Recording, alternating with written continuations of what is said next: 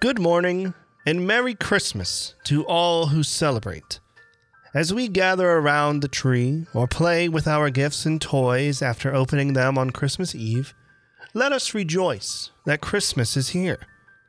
All the holly and ivy that is strewn around your house as you decked the halls, the snowmen you decided to make as you had a white Christmas, and all the feelings you have towards what Christmas means to you and to your own Christmas traditions. As I sit and reflect on Christmas and my traditions, it brings memories of laughter, decorating the tree with my mother, and of course, the unwrapping of presents and the delight to see what Santa has brought me. However, one Christmas tradition that has reigned supreme within my family as early as I can remember is that we would sit on Christmas Eve and watch a Muppets Christmas Carol.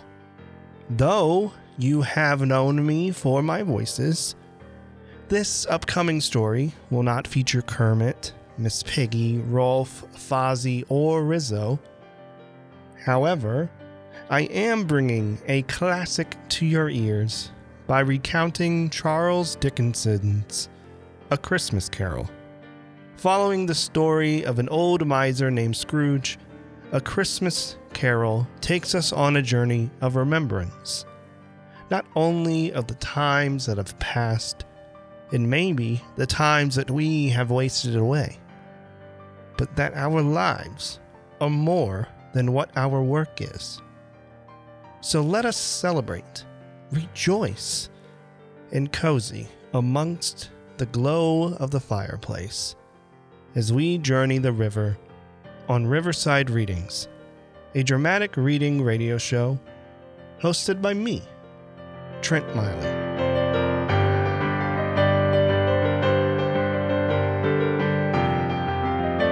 Without further ado, here is A Christmas Carol by Charles Dickens.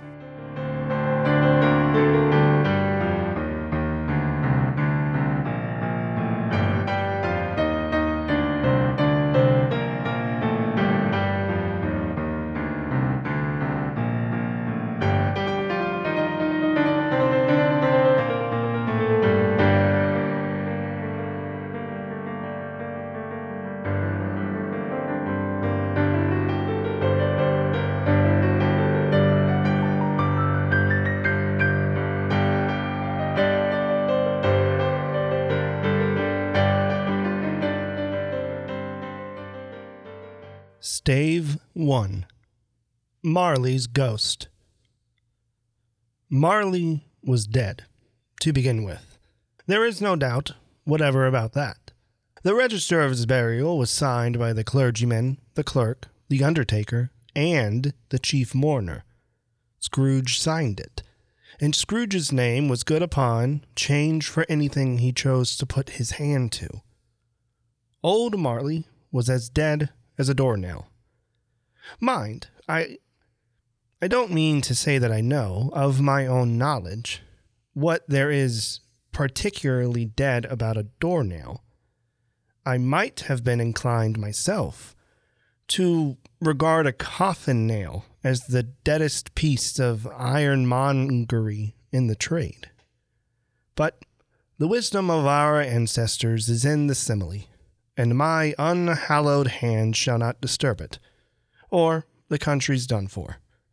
You will, therefore, permit me to repeat emphatically that Marley was as dead as a doornail. Scrooge knew he was dead. Of course he did. How could it be otherwise? Scrooge and he were partners for I don't know how many years. Scrooge was his sole executor, his sole administrator, his sole assign, his sole residuary legatee, his sole friend, and sole mourner. And even Scrooge was not so dreadfully cut up by the sad event. But that he was an excellent man of business on the very day of the funeral, and solemnized it with an undoubted bargain. The mention of Marley's funeral brings me back to the point I started from. There is no doubt that Marley was dead. This must be distinctly understood, or nothing wonderful can come of the story I am going to relate. If we were not perfectly convinced that Hamlet's father died before the play began, there would be nothing more remarkable in his taking a stroll at night in an easterly wind upon his own ramparts than there would be in any other middle-aged gentleman rashly turning out after dark in a breezy spot. Say, St. Paul's churchyard, for instance, literally to astonish his son's weak mind. Scrooge never painted out old Marley's name. There it stood, years afterwards, above the warehouse door. Scrooge and Marley. The firm was known as Scrooge and Marley. Sometimes people new to the business called Scrooge, and sometimes Marley. But he answered to both names. It was all the same to him. But he was how do I put this? He was a tight-fisted hand at the grindstone, Scrooge. A squeezing, wrenching, grasping, scraping, clutching, covetous old sinner. Hard and sharp as flint, with which no steel had ever struck out generous fire. Secret and self-contained, and solitary as an oyster. The cold within him froze his old features, nipped his pointed nose, shriveled his cheek, stiffened his gait, made his eyes red, his thin lips blue, and spoke out shrewdly in his grating voice. A frosty rime was on his head, and on his eyebrows, and his wiry chin. He carried his own low temperature always about with him. He iced his office in the dog days, and didn't thaw it 1 degree at Christmas. External heat and cold had little influence with Scrooge. No warmth could warm.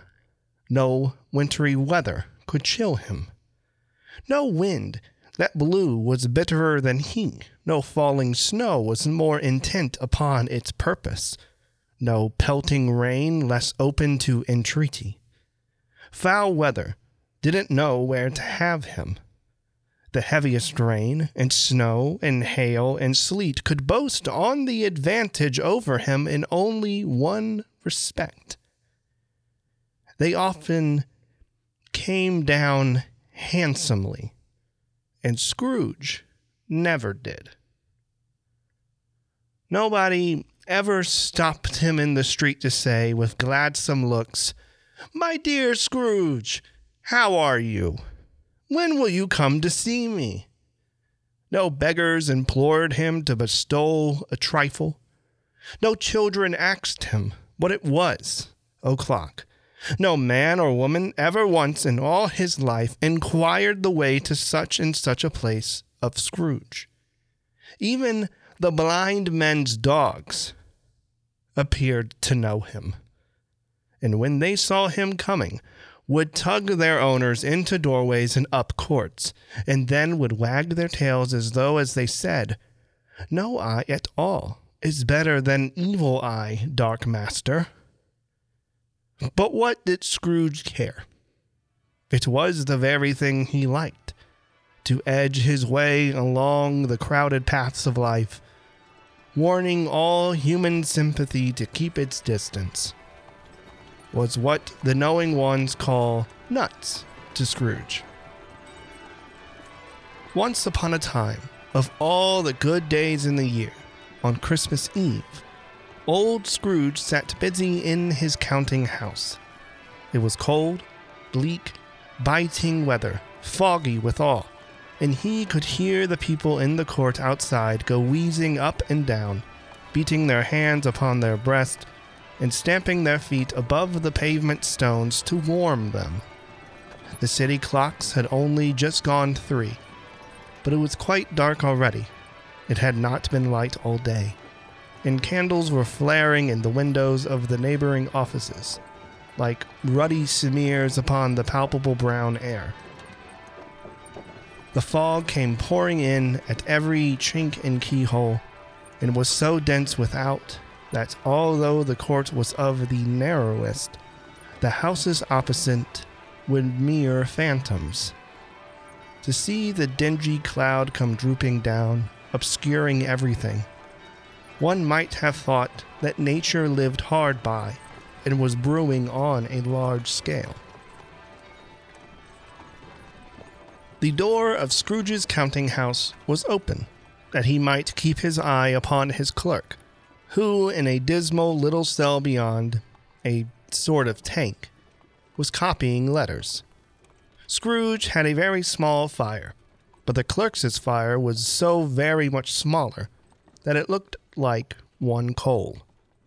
But he couldn't replenish it, for Scrooge kept the coal box in his own room, and so surely as the clerk came in with the shovel, the master predicted that it would be necessary for them to part. Wherefore the clerk put on his white comforter and tried to warm himself at the candle, in which effort, not being a man of strong imagination, he failed. "A Merry Christmas, Uncle! God save you!" cried a cheerful voice. It was the voice of Scrooge's nephew, who came upon him so quickly that this was the first intimation he had of his approach. Bah! Humbug! He had so heated himself with rapid walking in the fog and frost, this nephew of Scrooge's, that he was all in a glow. His face was ruddy and handsome. His eyes sparkled, and his breath smoked again. "Christmas a humbug, Uncle! You don't mean that, I am sure." "I do. Merry Christmas. What right have you to be merry? What reason have you to be merry? You're poor enough." "Come, then. What right have you to be dismal? What reason have you to be morose? You're rich enough." "Bah! Humbug! Don't be cross, Uncle." "What else can I be, when I live in such a world as fools as this? Merry Christmas! Out upon Merry Christmas! What's Christmas time to you but a time for paying bills without money? A time for finding yourself a year older and not an hour richer? A time for balancing your books and having every item in 'em through a round dozen of months presented dead against you? If I could work my will, every idiot who goes about with Merry Christmas on his lips should be boiled with his own pudding and buried with a stake of holly through his heart. He should. Uncle, nephew, keep Christmas in your own way, and let me keep it mine." "Keep it? But you don't keep it." "Let me leave it alone, then. Much good it may do to you. Much good it has ever done you." "There are many things from which I have derived good, but which I have not profited, I dare say. Christmas among the rest. But I am sure I have always thought of Christmas time when it comes round, apart from the veneration due to its sacred name and origin. If anything belonging to it can be apart from that as good as time. A kind, forgiving, charitable, pleasant time. The only time I know of in the long calendar of the year, when men and women seem by one consent to open their shut-up hearts freely, and to think of people below them as if they really were fellow passengers to the grave. And yet another race of creatures bound on other journeys, And therefore, uncle, though it has never put a scrap of gold or silver in my pocket, I believe that it has done me good and will do me good, and I say God bless it." The clerk in the tank involuntarily applauded, becoming immediately sensible of the impropriety. He poked the fire and extinguished the last frail spark forever. "Let me hear another sound from you, and you'll keep your Christmas by losing your situation. You're quite a powerful speaker, sir. I wonder you don't go into Parliament." "Don't be angry, Uncle. Come, dine with us tomorrow." Scrooge said that he would seem... Yes, indeed he did. He went the whole length of the expression, and said that he would see him in that extremity first. But why? Why? "Why did you get married?" "Because I fell in love." "Because you fell in love. Good afternoon." "Nay, uncle, but you never came to see me before that happened. Why give it as a reason for not coming now?" "Good afternoon." "I want nothing from you. I ask nothing of you. Why cannot we be friends?" "Good afternoon." "I am sorry, with all my heart, to find you so resolute. We have never had any quarrel to which I have been a party, but I have made the trial in homage to Christmas, and I'll keep my Christmas humor to the last. So, a Merry Christmas, Uncle." "Good afternoon." "And a Happy New Year." "Good afternoon." His nephew left the room without an angry word. Notwithstanding, he stopped at the outer door to bestow the greetings of the seasons on the clerk, who, cold as he was warmer than Scrooge, for he returned them cordially. "There's another fellow, my clerk, with 15 shillings a week and a wife, family, talking about a Merry Christmas. I'll retire to Bedlam." This lunatic, in letting Scrooge's nephew out, had let 2 other people in. They were portly gentlemen, pleasant to behold, and now stood with their hats off in Scrooge's office. They had books and papers in their hands, and bowed to him. "Scrooge and Marley's, I believe. Have I the pleasure of addressing Mr. Scrooge or Mr. Marley?" "Mr. Marley has been dead these 7 years. He died 7 years ago, this very night." "We have no doubt his liberality is well represented by his surviving partner." It certainly was, for they had been 2 kindred spirits. At the ominous word liberality, Scrooge frowned and shook his head and handed the credentials back. "At this festive season of the year, Mr. Scrooge, it is more than usually desirable that we should make some slight provision for the poor and destitute, who suffer greatly at this present time. Many thousands are in want of common necessaries. Hundreds of thousands are in want of common comforts, sir." "Are there no prisons?" "Plenty of prisons." "And the union workhouses, are they still in operation?" "They are. Still, I wish I could say they were not." "The treadmill and the poor law are in full vigor, then?" "Both very busy, sir." "Oh, I was afraid, from what you said at first, that something had occurred to stop them in their useful course. I am very glad to hear it." "Under the impression that they scarcely furnish Christian cheer of mind or body to the multitude, A few of us are endeavoring to raise a fund by the poor, some meat and drink, and means of warmth. We chose this time because it is a time of all others when want is keenly felt, and abundance rejoices. What shall I put you down for? Nothing.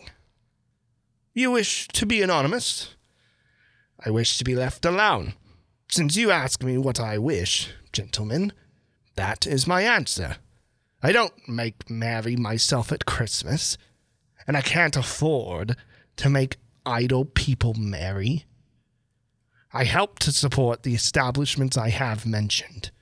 They cost enough, and those who are badly off must go there. Many can't go there, and many would rather die. If they would rather die, they had better do it, and decrease the surplus population. Besides, excuse me, I don't know that. But you might know it. It's not my business. It's enough for a man to understand his own business and not to interfere with other people's. Mine occupies me constantly. Good afternoon, gentlemen. Seeing clearly that it would be useless to pursue their point, the gentlemen withdrew. Scrooge resumed his labors with an improved opinion of himself, and in a more facetious temper than was usual with him. Meanwhile, the fog and darkness thickened so that people ran about with flaring lamps, proffering their services to go before horses and carriages, and conduct them on their way. The ancient tower of a church, whose gruff old bell was always peeping slyly down at Scrooge out of a Gothic window in the wall, became invisible, and struck the hours and quarters in the clouds with tremulous vibrations afterwards, as if its teeth were chattering in its frozen head up there.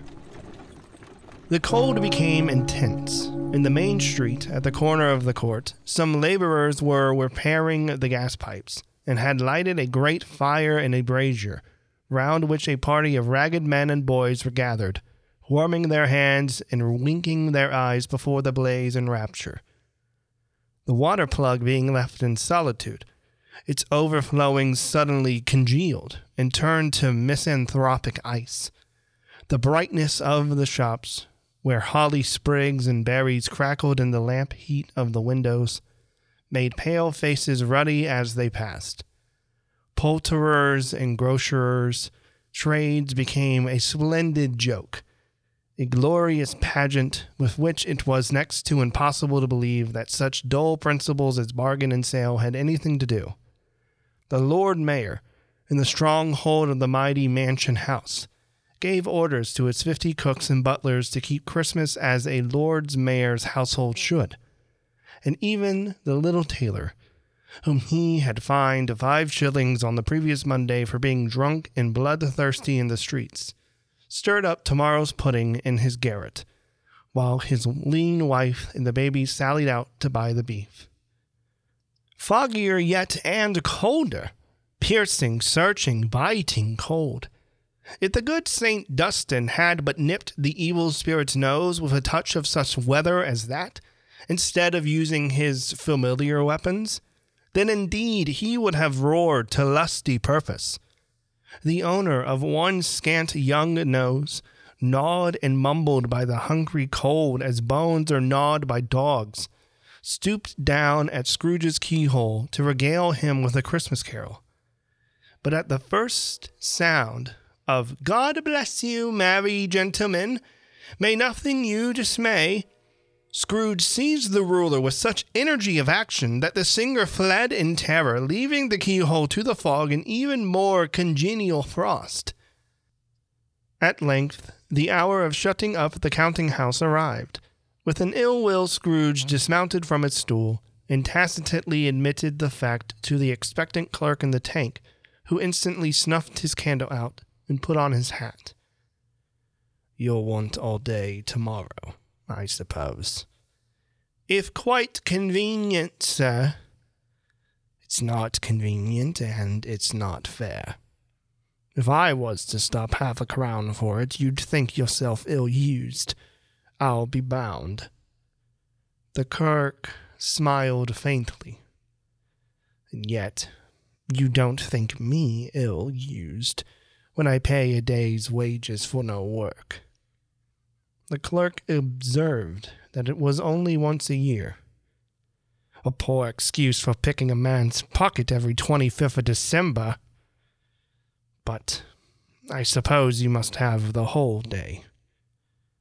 Be here all the earlier next morning." The clerk promised that he would, and Scrooge walked out with a growl.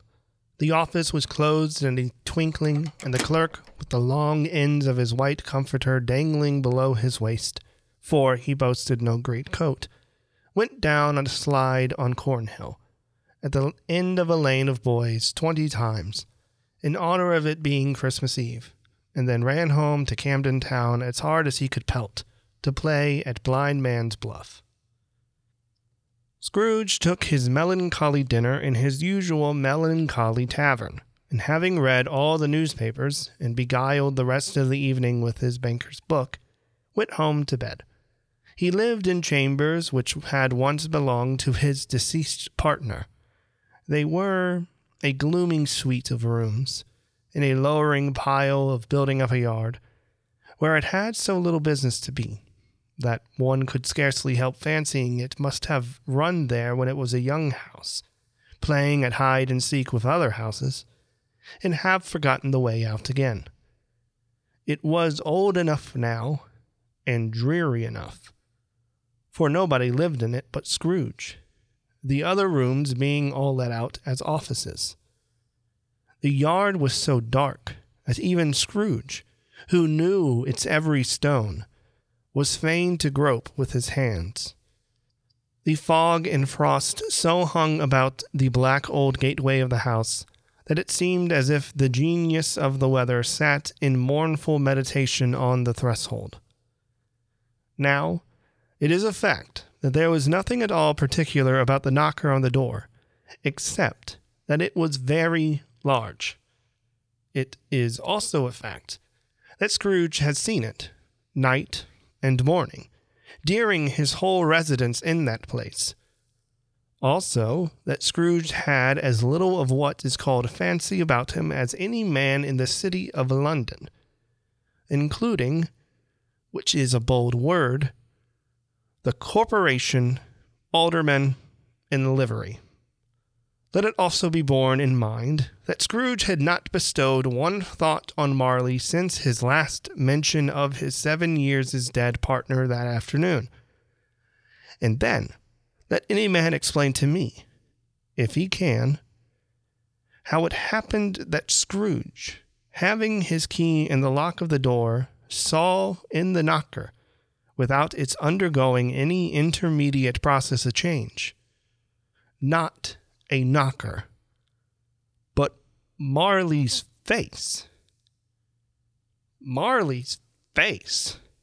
It was not an impenetrable shadow, as the other objects in the yard were, but had a dismal light about it, like a bad lobster in a dark cellar.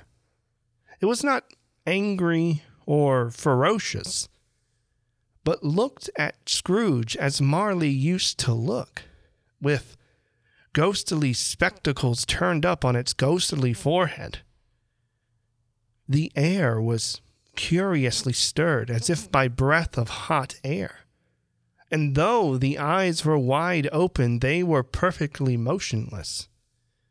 That, and its livid color, made it horrible. But its horror seemed to be in spite of the face, and beyond its control, rather than a part of its own expression. As Scrooge looked fixedly at this phenomenon, it was a knocker again. To say that he was not startled, or that his blood was not conscious of a terrible sensation to which it had been a stranger from infancy, would be untrue. But he put his hand upon the key he had relinquished, turned it sturdily, walked in, and lighted his candle. He did pause with a moment's irresolution before he shut the door, and he did look cautiously behind it first, as if he half expected to be terrified with the sight of Marley's pigtail sticking out into the hall. But there was nothing on the back of the door except the screws and nuts that held the knocker on. So he said, "Puh," and closed it with a bang. The sound resounded through the house like thunder. Every room above and every cask in the wine merchant's cellars below appeared to have a separate peal of echoes of its own. Scrooge was not a man to be frightened by echoes. He fastened the door and walked across the hall and up the stairs. Slowly, too, trimming his candle as he went. You may talk vaguely about driving a coach and six up a good old flight of stairs, or through a bad young Act of Parliament.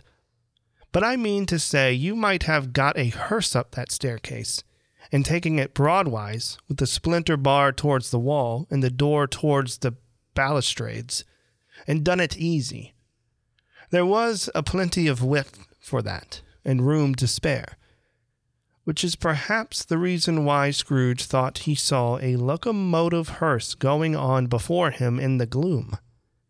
Half a dozen gas lamps out of the street wouldn't have lighted the entry too well, so you may suppose that it was pretty dark with Scrooge's dip. Up Scrooge went, not caring a button for that. Darkness is cheap, and Scrooge liked it. But before he shut his heavy door, he walked through his rooms to see that all was right. He had just enough recollection of the face to desire to do that. Sitting room, bedroom, lumber room, all as they should be. Nobody under the table, nobody under the sofa, a small fire in the grate, spoon and basin ready, and the little saucepan of gruel, Scrooge had a cold in his head, upon the hob. Nobody under the bed, nobody in the closet, nobody in his dressing gown, which was hanging up in a suspicious attitude against the wall. Lumber room as usual.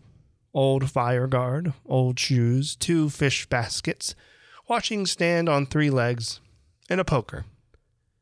Quite satisfied, he closed the door and locked himself in.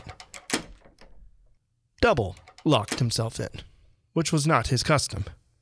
Thus, secured against surprise, he took off his cravat, put on his dressing gown and slippers, and his nightcap, and sat down before the fire to take his gruel. It was a very low fire indeed, nothing on such a bitter night.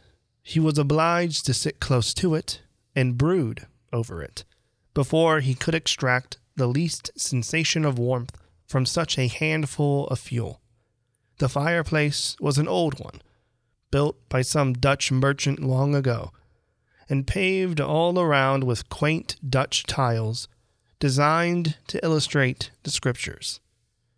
There were Cain and Abel's, Pharaoh's daughters, queens of Sheba, angelic messengers descending through the air on clouds like feather beds, Abraham's, Belshazzar's, apostles putting off to sea in butter boats, hundreds of figures to attract his thoughts. And yet, that face of Marley, 7 years dead, came like an ancient prophet's rod and swallowed up the whole. If each smooth tile had been a blanket first, with power to shape some picture on its surface from this disjointed fragments of his thought, there would have been a copy of old Marley's head on every one. "Humbug," said Scrooge, and walked across the room. After several turns, he sat down again.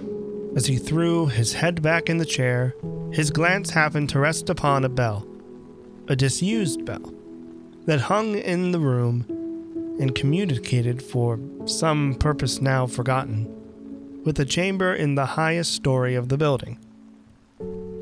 It was with great astonishment and with a strange, inexplicable dread, that as he looked, he saw the spell begin to swing. It sung and swung so softly in the outset that it scarcely made a sound.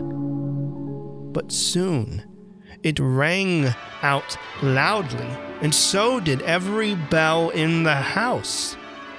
This might have lasted half a minute or a minute, but it seemed an hour.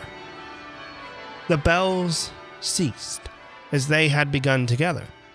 They were succeeded by a clanking noise deep down below, as if some person were dragging a heavy chain over the cask in the wine merchant's cellar. Scrooge then remembered to have heard that ghosts in haunted houses were described as dragging chains. The cellar door flew open with a booming sound, and then he heard the noise much louder on the floors below. Then, coming up the stairs, then coming straight towards his door. It's humbug still. I won't believe it. His color changed, though, when, without a pause, it came on through the heavy door and passed into the room before his eyes. Upon its coming in, the dying flame leaped up as though it cried, "I know him! Marley's ghost!" and fell again. The same face. The very same.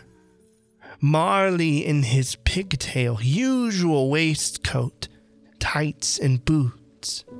The tassels on the latter bristling like his pigtail and his coat skirts, and the hair upon his head.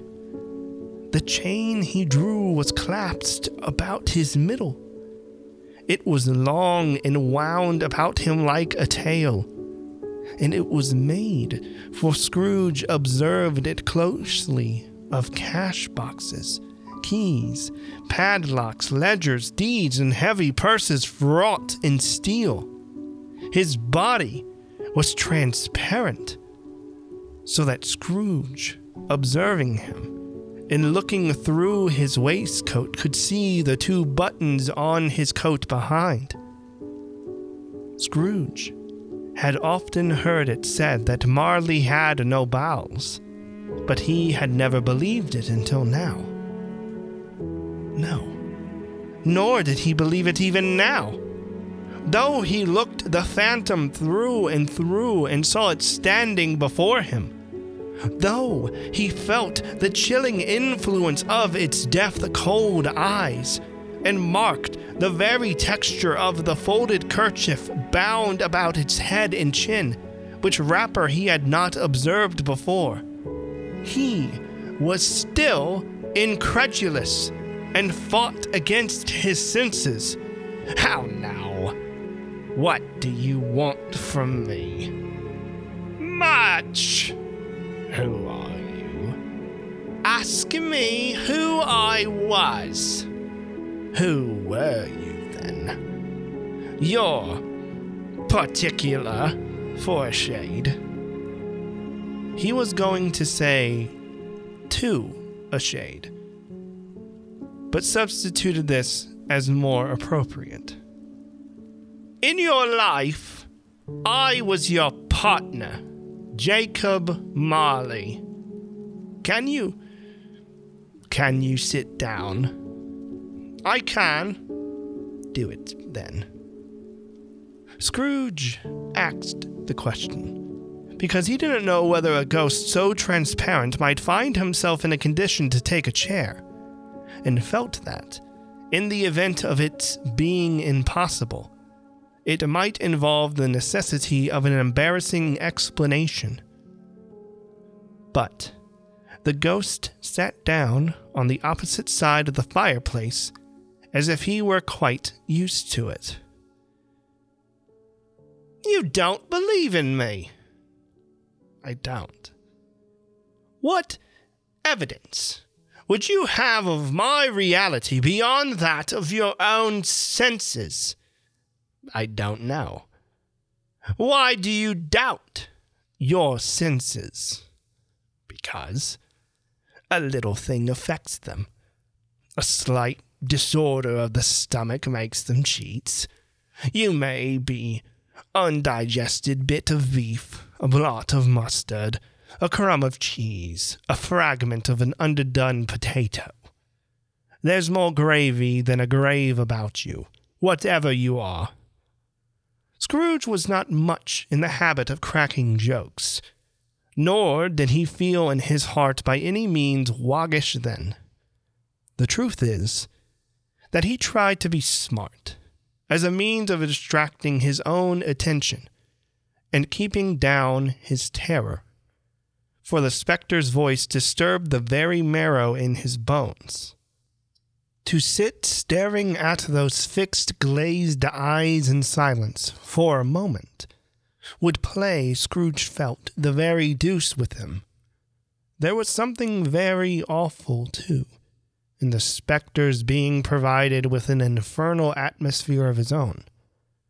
Scrooge could not feel it himself, but this was clearly the case, for though the ghost sat perfectly motionless, its hair and skirts and tassels were still agitated as by the hot vapor from an oven. "You see this toothpick?" said Scrooge, returning quickly to the charge for the reason just assigned, and wishing, though it were only for a second, to divert the vision's stony gaze from itself. "I do. You are not looking at it. But I see it. Well, I have but to swallow this, and be for the rest of my days persecuted by a legion of goblins. All of my own creation. Humbug, I tell you, humbug!" At this the spirit raised a frightful cry, and shook its chain with such a dismal and appalling noise that Scrooge held on tight to his chair, to save himself from falling in a swoon. But how much greater was his horror when the phantom, taking off the bandage round his head as if it were too warm to wear indoors, its lower jaw dropped down upon its breast. Scrooge fell upon his knees and clasped his hands before his face. "Mercy! Dreadful apparition, why do you trouble me? Man of the worldly mind, do you believe in me or not?" "I do. I must. But why do spirits walk the earth, and why do they come to me? It is required of every man that the spirit within him should walk abroad among his fellow men, and travel far and wide, and if that spirit goes not forth in life, it is condemned to do so after death. It is doomed to wander through the world. Oh, woe is me! And witness what it cannot share, but might have shared on earth and turned to happiness." Again, the spectre raised a cry, and shook its chain and wrung its shadowy hands. "You are fettered. Tell me why. I wear the chain I forged in life. I made it link by link and yard by yard. I girded it on my own free will, and of my own free will I wore it. Is its pattern strange to you?" Scrooge trembled more and more. "Or would you know the weight and length of the strong coil you bear yourself? It was full as heavy and long as this 7 Christmas Eves ago. You have labored on it since. It is a ponderous chain. Scrooge glanced about him on the floor, in the expectation of finding himself surrounded by some 50 or 60 phantoms of iron cable. But he could see nothing. Jacob! Oh, Jacob Marley! Tell me more! Speak to comfort me, Jacob. I have none to give. It comes from other regions, Ebenezer Scrooge, and it's conveyed by other ministers to other kinds of men. Nor can I tell you what I would. A very little more is all permitted to me. I cannot rest. I cannot stay. I cannot linger anywhere. My spirit never walked beyond our counting house. Mark me. In my life, my spirit never roamed beyond the narrow limits of our money-changing hole, and weary journeys lie before me. It was a habit with Scrooge, whenever he became thoughtful, to put his hands in his breeches pockets, pondering on what the ghost had said. He did so now, but without lifting up his eyes or getting off his knees. You must have been very slow about it, Jacob. Slow? 7 years dead, and traveling all the time. The whole time. No rest, no peace, incessant torture of remorse. You travel fast, on the wings of the wind. You might have got over a great quantity of ground in 7 years. The ghost, on hearing this, set up another cry, and clanked its chains so hideously in the dead silence of the night that the ward would have been justified in indicating it for a nuisance. Oh, captive, bound, and double-ironed, not to know the ages of incessant labor by immortal creatures, for this earth must pass into eternity, before the good of which it is accessible, if all developed. Not to know that any Christian spirit, working kindly in its little sphere, whatever it may be, will find its mortal life too short for its vast means of usefulness. Not to know that no space of regret can make amends for one's life's opportunity missed. Yet such was I. Oh, such was I. But you were always a good man of business, Jacob. Business! Mankind was my business. The common welfare was my business. Charity, mercy, forbearance, and benevolence were all my business. The dealings of my trade were but a drop of water in the comprehensive ocean of my business. It held up its chains at arm's length, as if it were the cause of all its unavailing grief, and flung it heavily upon the ground again. At this time of the rolling year, I suffer most. Why did I walk through crowds of fellow beings with my eyes turned down, and never raise them to that blessed star which led the wise men to the poor abode? Were there no poor homes to which its light would have conducted me? Scrooge was very much dismayed to hear the spectre going on at this rate, and began to quake exceedingly. Hear me!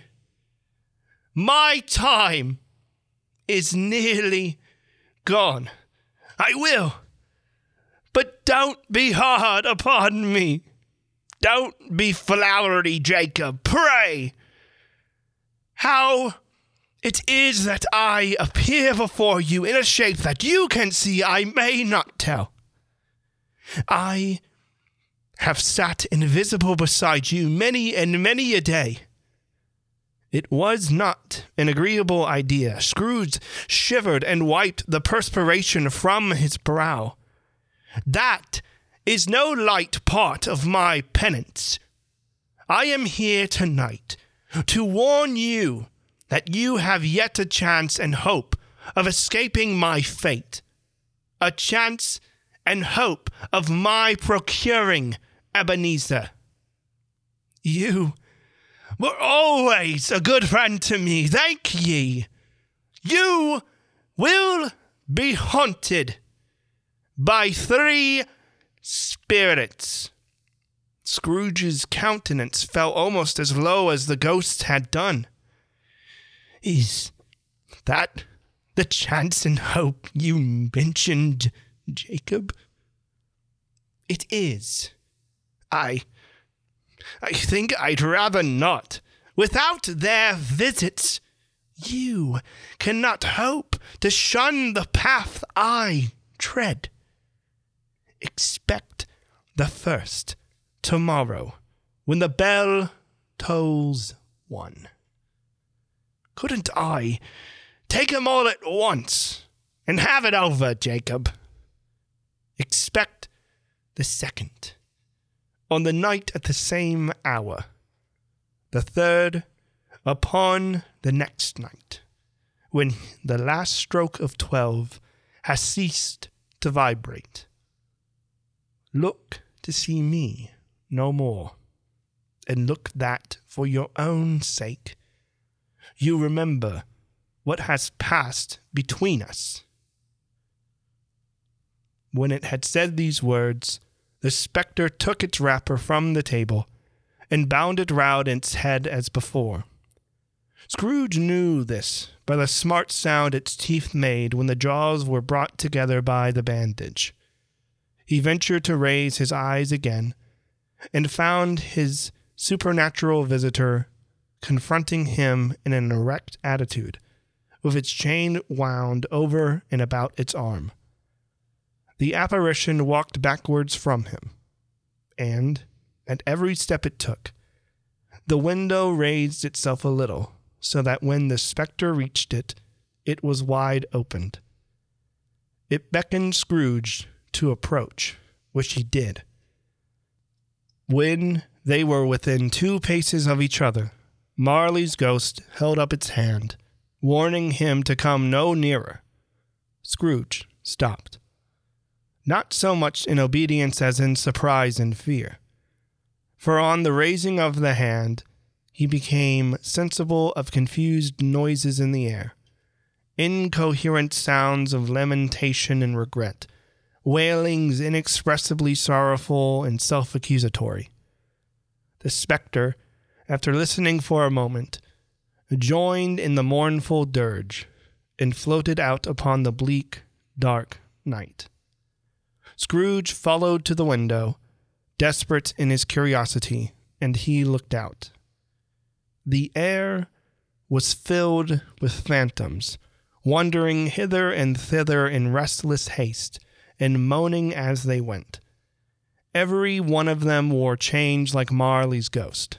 Some few, they might be guilty governments, were linked together. None were free. Many had been personally known to Scrooge in their lives.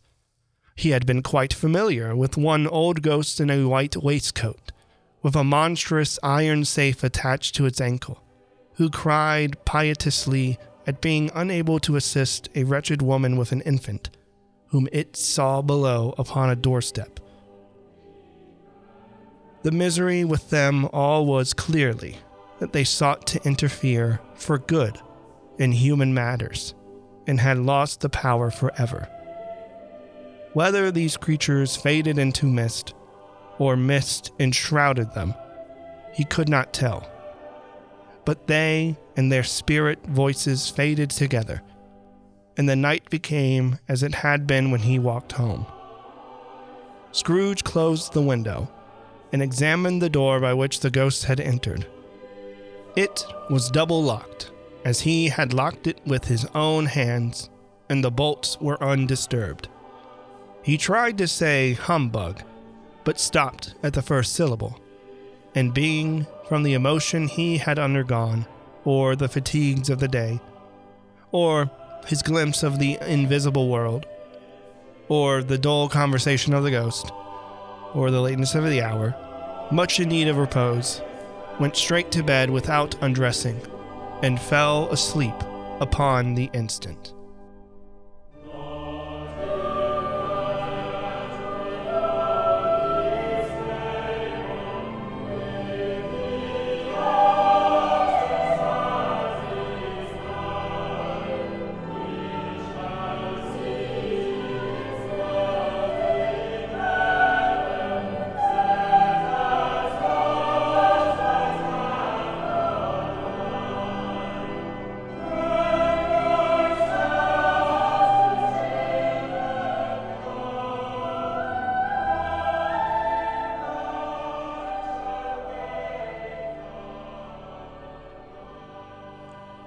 Stave 2. The first of the three spirits. When Scrooge awoke, it was so dark that, looking out of bed, he could scarcely distinguish the transparent window from the opaque walls of his chamber. He was endeavoring to pierce the darkness with his ferret eyes, when the chimes of a neighboring church struck the 4 quarters. So he listened for the hour. To his great astonishment, the heavy bell went on from 6 to 7, and from 7 to 8, and regularly up to 12. Then stopped. 12. It was past 2 when he went to bed. The clock was wrong. An icicle must have got into the works. 12? He touched the spring of his repeater to correct this most preposterous clock. Its rapid little pulse beat 12 and stopped. Why, it isn't possible that I can have slept through a whole day and far into another night. It isn't possible that anything has happened to the sun, and this is 12 at noon. The idea being an alarming one, he scrambled out of bed and groped his way to the window. He was obliged to rub the frost off with the sleeve of his dressing gown before he could see anything, and could see very little then. All he could make out was that it was still very foggy and extremely cold, and that there was no noise of people running to and fro and making a great stir, as there unquestionably would have been if night had beaten off bright day and take possession of the world. This was a great relief, because 3 days after sight of this first of exchange pay to Mr. Ebenezer Scrooge or his order, and so forth, would have become a mere United States security if there were no days to count by.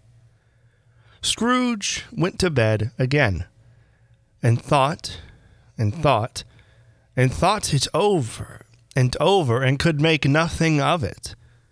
The more he thought, the more perplexed he was, and the more he endeavored not to think, the more he thought. Marley's ghost bothered him exceedingly. Every time he resolved within himself, after mature inquiry, that it was all a dream, his mind flew back again like a strong spring released to its first position and presented the same problem to be worked all through. Was it a dream or not? Scrooge lay in this state until the chime had gone 3/4 more, when he remembered on a sudden that the ghost had warned him of a visitation when the bell tolled 1. He resolved to lie awake until the hour was past, and considering that he could no more go to sleep than go to heaven, this was, perhaps, the wisest resolution in his power.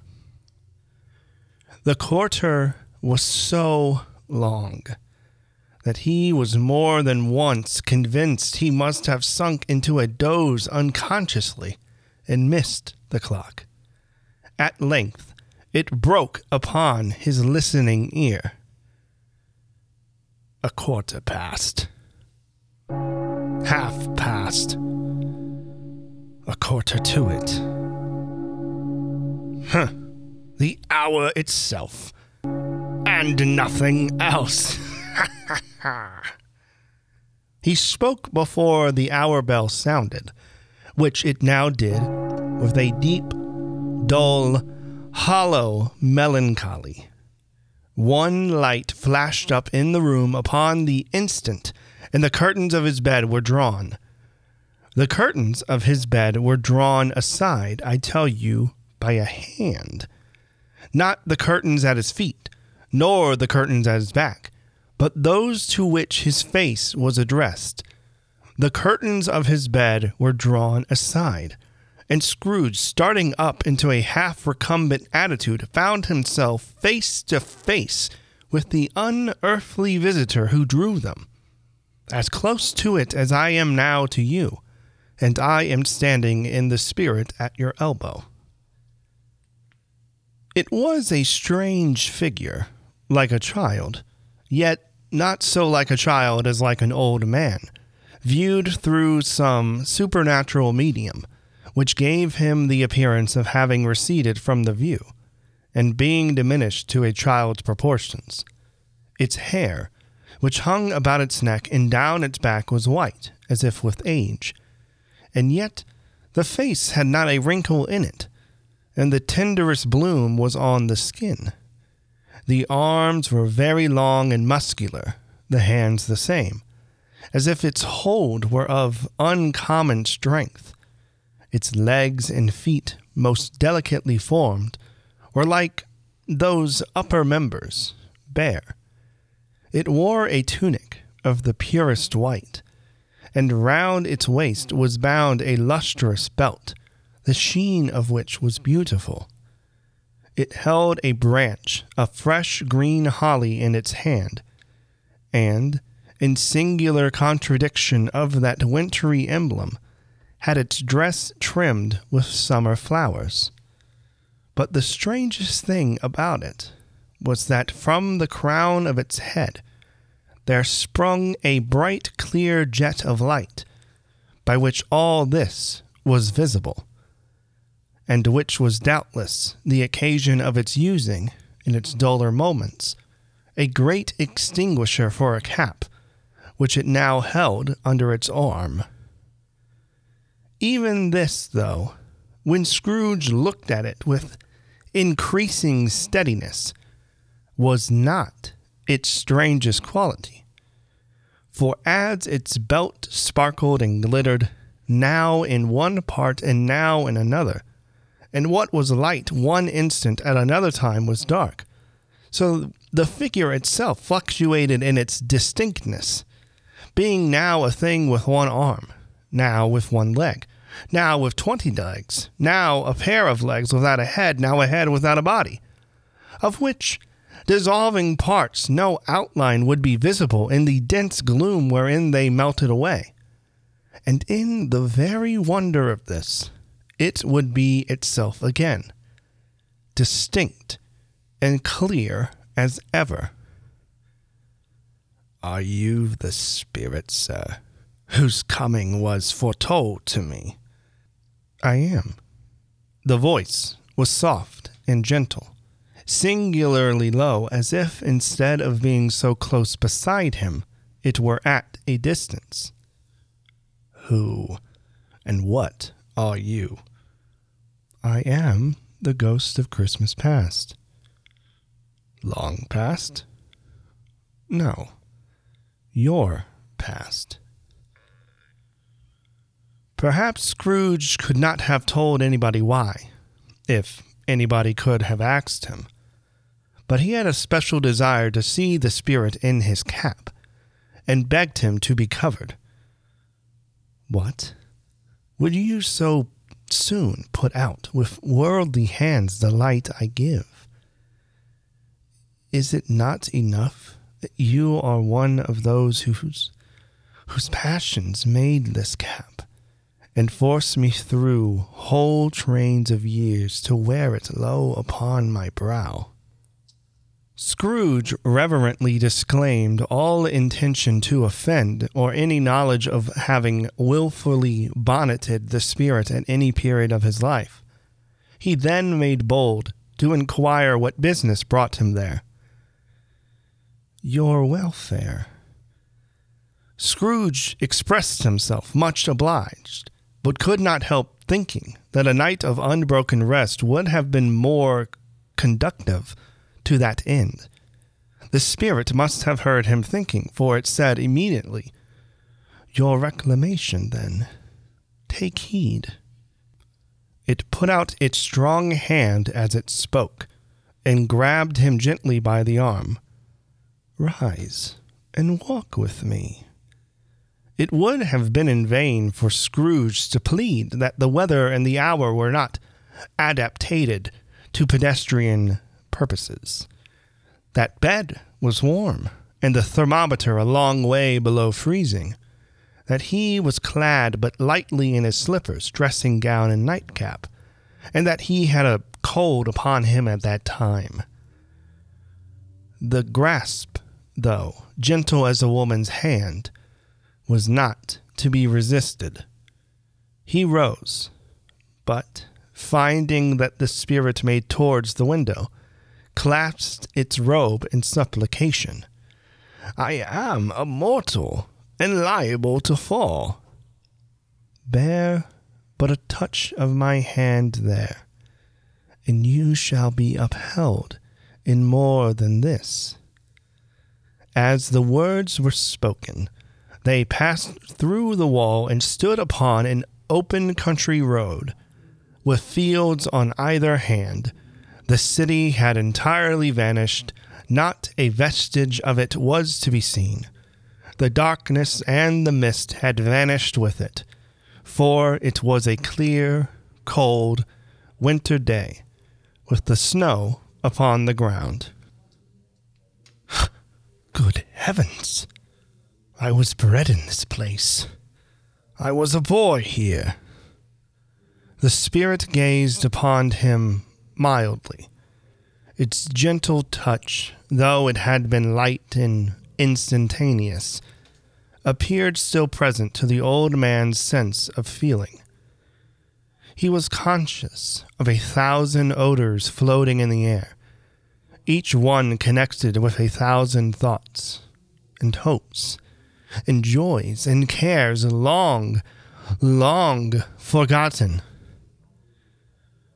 Your lip is trembling. And what is that upon your cheek? Scrooge muttered, with an unusual catching in his voice, that it was a pimple, and begged the ghost to lead him where he would. You recollect the way. Remember it. I could walk it blindfold. Strange to have forgotten it for so many years. Let us go on. They walked along the road, Scrooge recognizing every gate and post and tree, until a little market town appeared in the distance, with its bridge, its church, and winding river. Some shaggy ponies now were seen trotting towards them with boys upon their backs, who called to other boys in country gigs and carts, driven by farmers. All these boys were in great spirits and shouted to each other until the broad fields were so full of merry music that the crisp air laughed to hear it. These are but shadows of the things that have been. They have no consciousness of us. The jocund travelers came on, and as they came, Scrooge knew and named them every one. Why was he rejoiced beyond all bounds to see them? Why did his cold eye glisten, and his heart leap up as they went past? Why was he filled with gladness when he heard them give each other Merry Christmas, as they parted at crossroads and byways for their several homes? What was Merry Christmas to Scrooge? Out upon Merry Christmas, what good had it ever done to him? The school is not quite deserted. A solitary child, neglected by his friends, is left there still. Scrooge said he knew it, and he sobbed.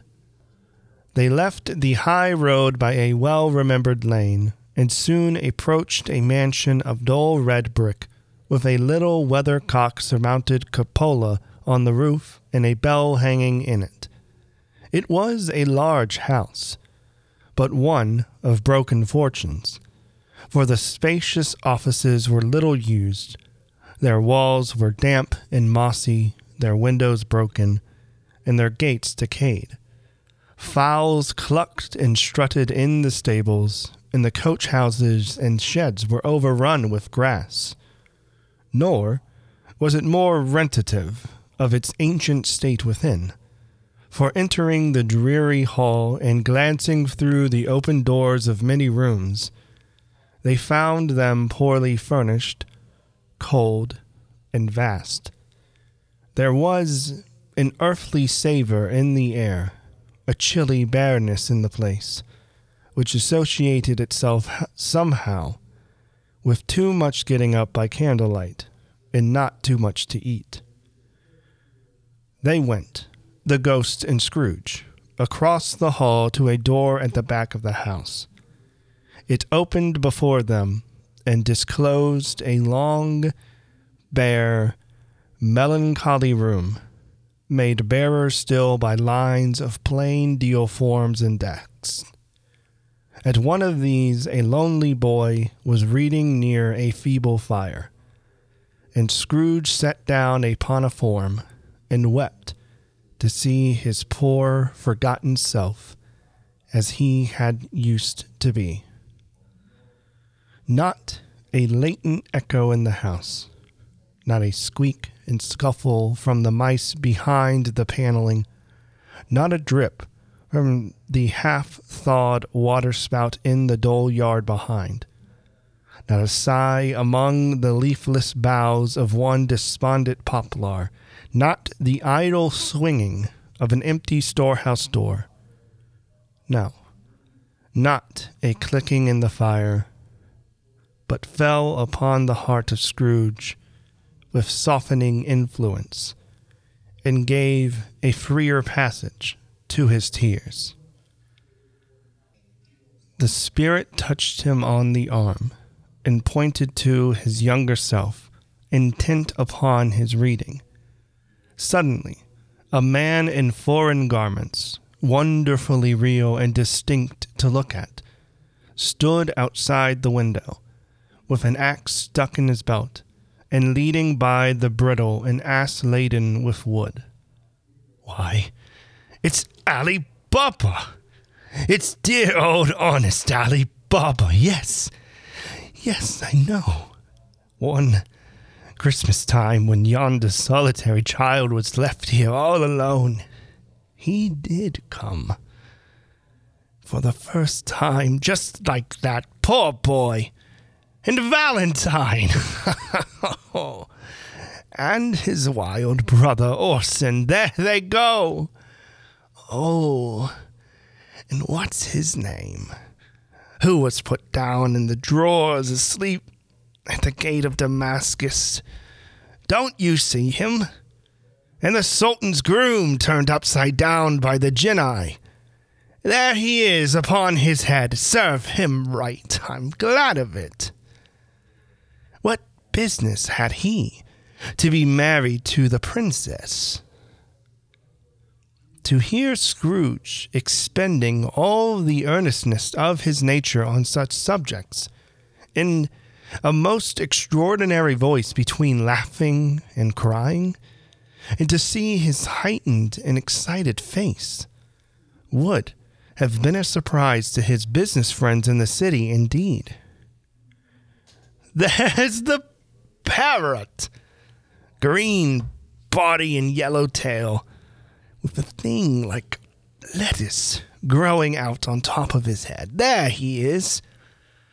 Poor Robin Crusoe, he called him, when he came home again after sailing round the island.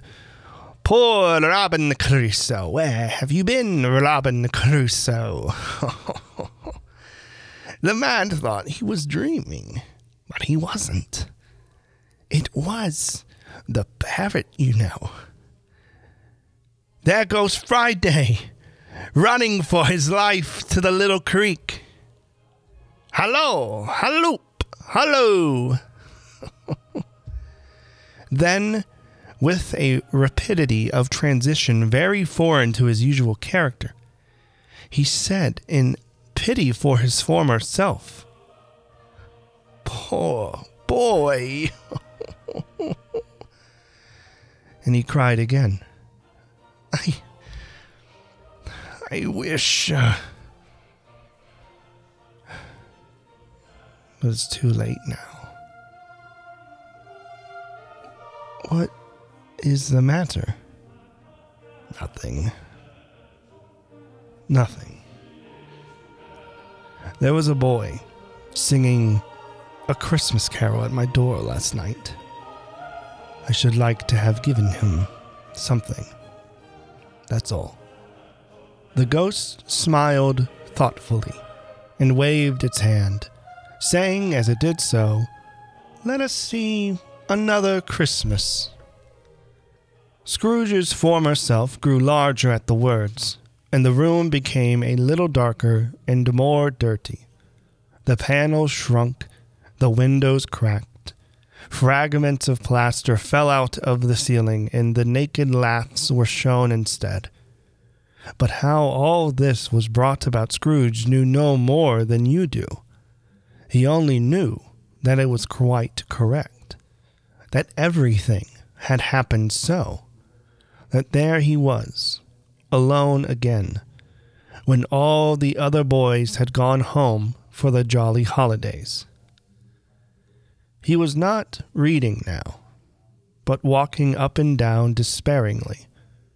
Scrooge looked at the ghost, and, with a mournful shaking of his head, glanced anxiously towards the door. It opened, and a little girl, much younger than the boy, came darting in, and putting her arms around his neck and often kissing him, addressed him as her dear, dear brother. "I have come to bring you home, dear brother. To bring you home, home, home." "Home, little Fan?" "Yes, home for good and all, home for ever and ever. Father is so much kinder than he used to be that home's like heaven. He spoke so gently to me one night when I was going to bed that I was afraid not to ask him once more if you might come home. And he said, yes, you should, and sent me in a coach to bring you, and you're to be a man, and are never to come back here. But first, we're to be together all the Christmas long, and have the merriest time in all the world. You are quite a woman, little Fan." She clapped her hands and laughed, and tried to touch his head, but, being too little, laughed again, and stood on tiptoe to embrace him. Then she began to drag him, in her childish eagerness, towards the door, and he, nothing loath to go, accompanied her. A terrible voice in the hall cried, "Bring down Master Scrooge's box there!" And in the hall appeared the schoolmaster himself, who glared on Master Scrooge with a ferocious condescension, and threw him into a dreadful state of mind by shaking hands with him. He then conveyed him and his sister into the veriest old well of a shivering best parlor that ever was seen, where the maps upon the wall and the celestial and terrestrial globes in the windows were waxy with cold. Here he produced a decanter of curiously white wine and a block of curiously heavy cake, and administered installments of those dainties to the young people, at the same time sending out a menagerie servant to offer a glass of something to the postboy, who answered that he thanked the gentleman. But if it was the same tap as he had tasted it before, he had rather not. Master Scrooge's trunk being by this time tied on to the top of the chaise, the children bade the schoolmaster goodbye right willingly, and getting into it, drove gaily down the garden sweep, the quick wheels dashing the hoar frost and snow from off the dark leaves of the evergreens like spray. Always a delicate creature, whom a breath might have withered, but she had a large heart. So she had. You're right. I will not gainsay it, Spirit. God forbid. She died a woman, and had, as I think, children. One child. True. Your nephew. Yes. Although they had but that moment left the school behind them, they were now in the busy thoroughfares of a city, where shadowy passengers passed and repassed, where the shadowy carts and coaches battled for the way, and all the strife and tumult of a real city were. It was made plain enough by the dressing of the shops that here, too, it was Christmas time again. But it was evening, and the streets were lighted up. The ghost stopped at a certain warehouse door and asked Scrooge if he knew it. Now it, was I apprenticed here? They went in at the sight of an old gentleman in a Welsh wig, sitting behind such a high desk that he had been 2 inches taller. He must have knocked his head against the ceiling. Scrooge cried in great excitement, "Why, it's old Fezziwig! Bless his heart, it's Fezziwig alive again!" Old Fezziwig laid down his pen and looked up at the clock, which pointed to the hour of 7. He rubbed his hands, adjusted his capacious waistcoat, laughed all over himself for his shoes to his organ of benevolence, and called out in a comfortable, oily, rich, fat, jovial voice, "Yo-ho there! Ebenezer! Dick!" Scrooge's former self, now grown a young man, came briskly in, accompanied by his fellow apprentice. "Dick Wilkins, to be sure. Bless me, yes, there he is. He was very much attached to me, was Dick. Oh, poor Dick. Dear, dear." "Yo-ho, my boys! No more work tonight. Christmas Eve, the Christmas Ebenezer. Let's have the shutters up before a man can say, 'Jack Robinson.'" You wouldn't believe how those 2 fellows went at it. They charged into the street with the shutters. 1, 2, 3. Had 'em up in their places. 4, 5, 6. Barred 'em and pinned them. 7, 8, 9. And came back before you could have got to 12, panting like race horses.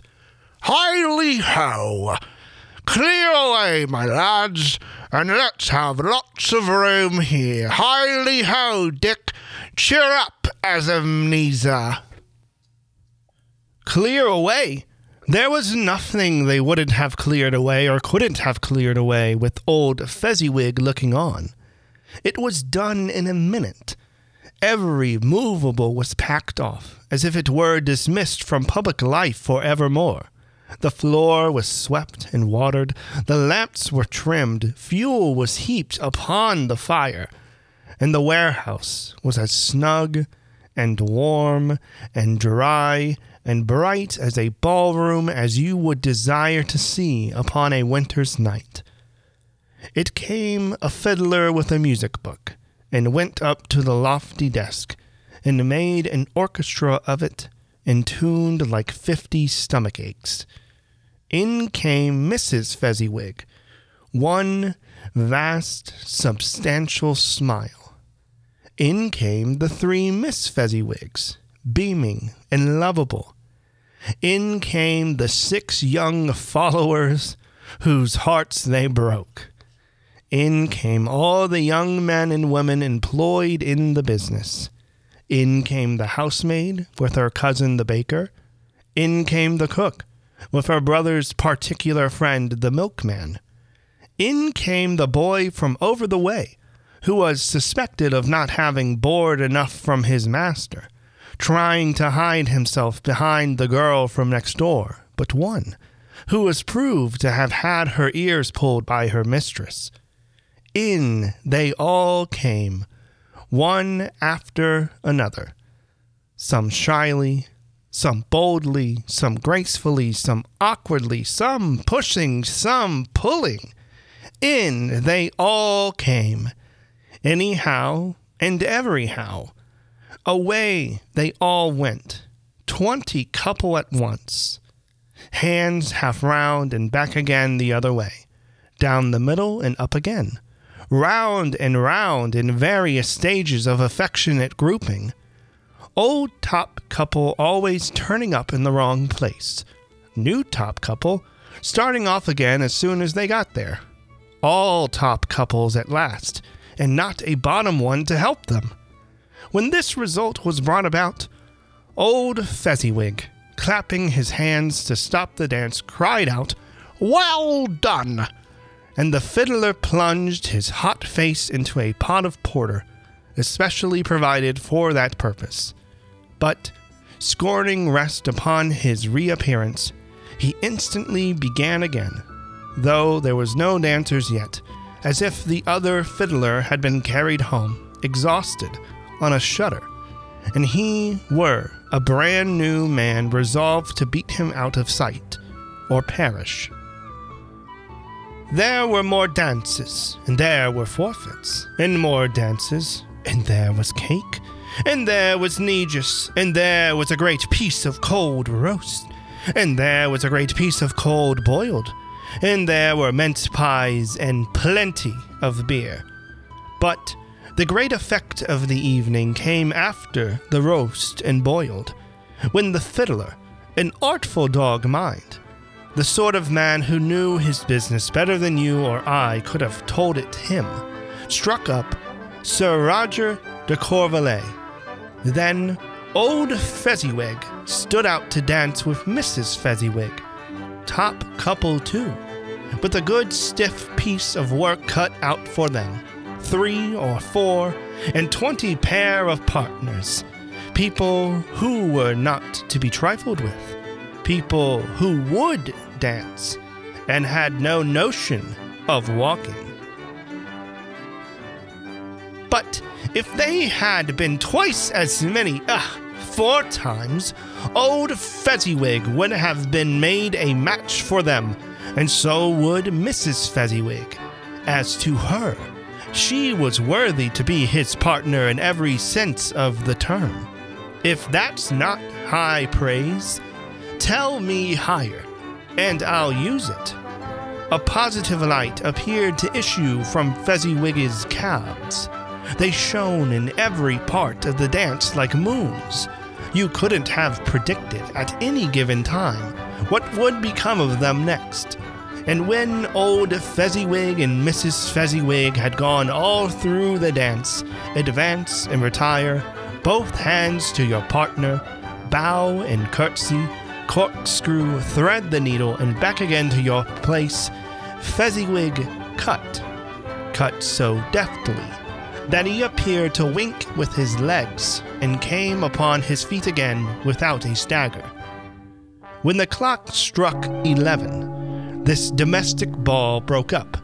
Mr. and Mrs. Fezziwig took their stations, one on either side of the door, and shaking hands with every person individually as he or she went out, wished him or her a Merry Christmas.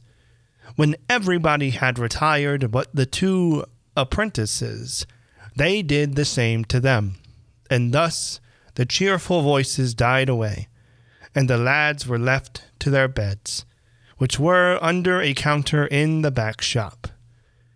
During the whole of this time, Scrooge had acted like a man out of his wits.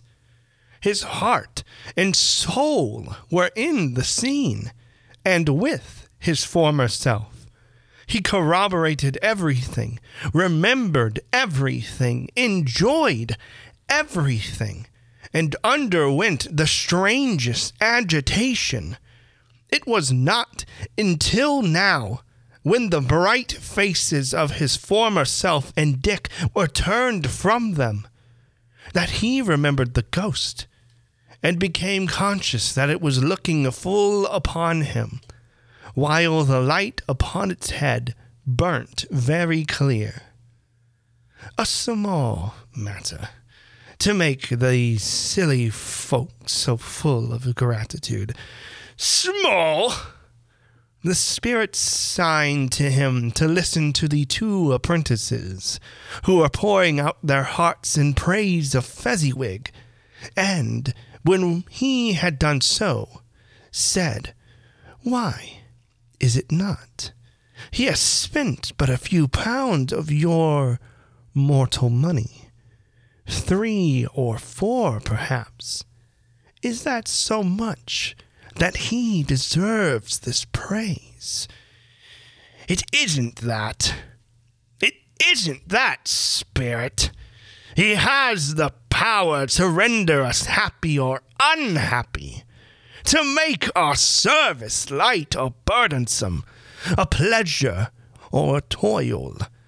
Say that this power lies in words and looks, in things so slight and insignificant that it is impossible to add and count them up. What then?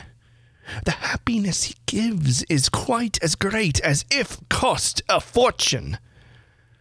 He felt the spirit's glance and stopped.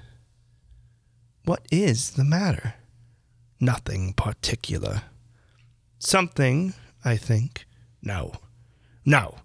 I should like to be able to say a word or two to my clerk just now. That's all." His former self turned down the lamps as he gave utterance to the wish, and Scrooge and the ghost again stood side by side in the open air. "My time grows short. Quick." This was not addressed to Scrooge, or to anyone who he could see, but it was produced in immediate effect, for again Scrooge saw himself. He was older now, a man in the prime of his life. His face had not the harsh and rigid lines of later years, but it had begun to wear the signs of care and avarice. There was an eager, greedy, restless motion in the eye, which showed the passion that had taken root, and where the shadow of the growing tree would fall. He was not alone, but sat by the side of a fair young girl in a mourning dress, in whose eyes there were tears, which sparkled in the light that shone out of the ghost of Christmas past. "It matters little, to you very little. Another idol has displaced me, and if it can cheer and comfort you in time to come as I would have tried to, I have no just cause to grieve." "What idol has displaced you?" a golden one. This is the even-handed dealing of the world. There is nothing on which it is so hard as poverty, and there is nothing it professes to condemn with such severity as the pursuit of wealth. You fear the world too much. All your other hopes have merged into the hope of being beyond the chance of its sordid reproach. I have seen your nobler aspirations fall off one by one until the master possession gain engrosses you, have I not? What then? Even if I have grown so much wiser, what then? I am not changed towards you. Am I?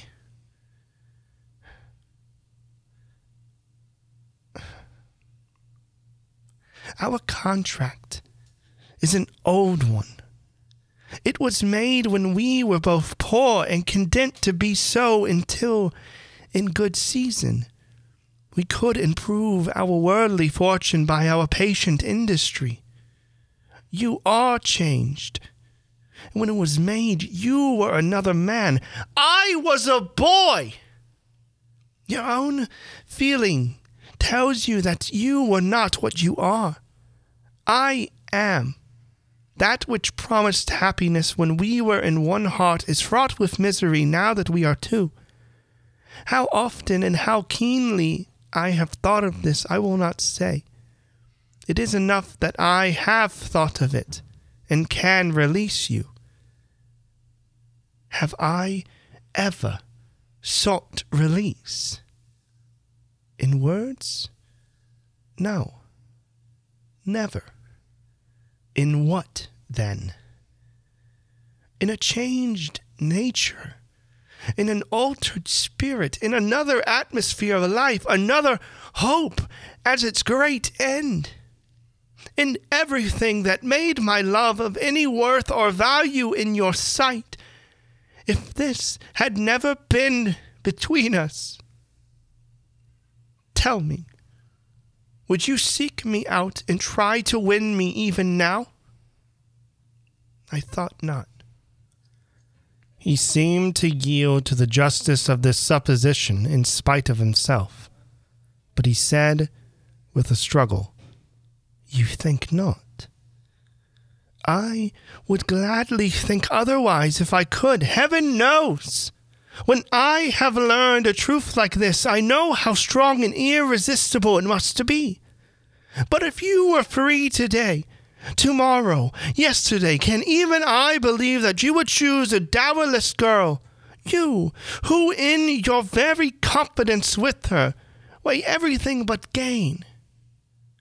Or choosing her, if for a moment you were false enough to your one guiding principle to do so, do I not know that in your repentance and regret would surely follow?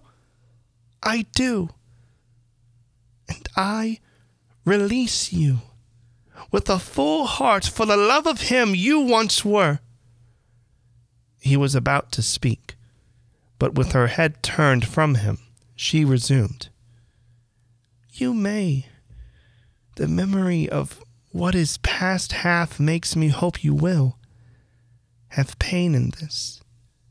A very, very brief time, and you will dismiss the recollection of it gladly, as an unprofitable dream, from which it happened well that you awoke. May you be happy in the life you have chosen. She left him, and they parted. Spirit, show me no more. Conduct me home. Why do you delight to torture me? One shadow more. No more! No more! I do not wish to see it. Show me no more! But the relentless ghost pinioned him in both his arms and forced him to observe what happened next. They were in another scene and place, a room, not very large or handsome, but full of comfort, Near to the winter fire sat a beautiful young girl, so like that last that Scrooge believed it was the same, until he saw her, now a comely matron, sitting opposite her daughter. The noise in this room was perfectly tumultuous, for there were more children there than Scrooge in his agitated state of mind could count, and unlike the celebrated herd in the poem, they were not 40 children conducting themselves like one, but every child was conducting itself like 40. The consequences were uproarious beyond belief, but no one seemed to care. On the contrary, the mother and daughter laughed heartily and enjoyed it very much. And the latter, soon beginning to mingle in the sports, got pillaged by the young brigands most ruthlessly. What would I not have given to be one of them? Though I never could have been so rude, no, I wouldn't for the wealth of all the world have crushed that braided hair and torn it down.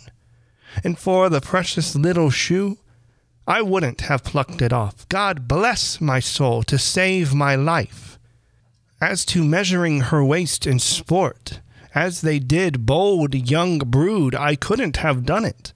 I should have expected my arm to have grown around it for a punishment and never come straight again. And yet I should have dearly liked, I own, to have touched her lips, to have questioned her, that she might have opened them, to have looked upon the lashes of her downcast eyes, and never raised a blush, to have let loose waves of hair, an inch of which would be a keepsake beyond price. In short, I should have liked, I do confess, to have had the lightest license of a child, and yet to have been man enough to know its value.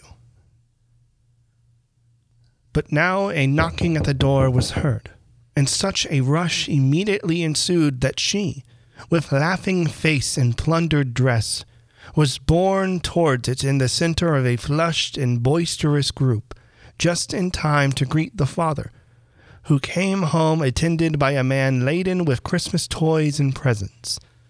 Then the shouting and the struggling, and the onslaught that was made of the defenseless porter, the scaling him with chairs for ladders, to dive into his pockets, to spoil him of brown paper parcels, hold on tight by his cravat, hung him round his neck, plummel his back, and kick his legs into irrepressible affection.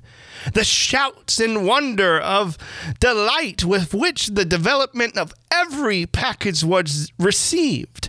The terrible announcement that the baby had been taken in the act of putting a doll's frying pan into his mouth, and was more than suspected of having swallowed a fictitious turkey glued on a wooden platter. The immense relief of finding this a false alarm. The joy and gratitude and ecstasy, they are all indescribable alike.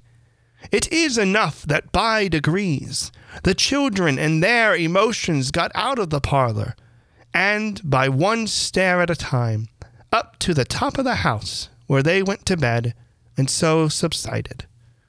And now Scrooge looked on more attentively than ever, when the master of his house, having his daughter leaning fondly on him, sat down with her and her mother at his own fireside.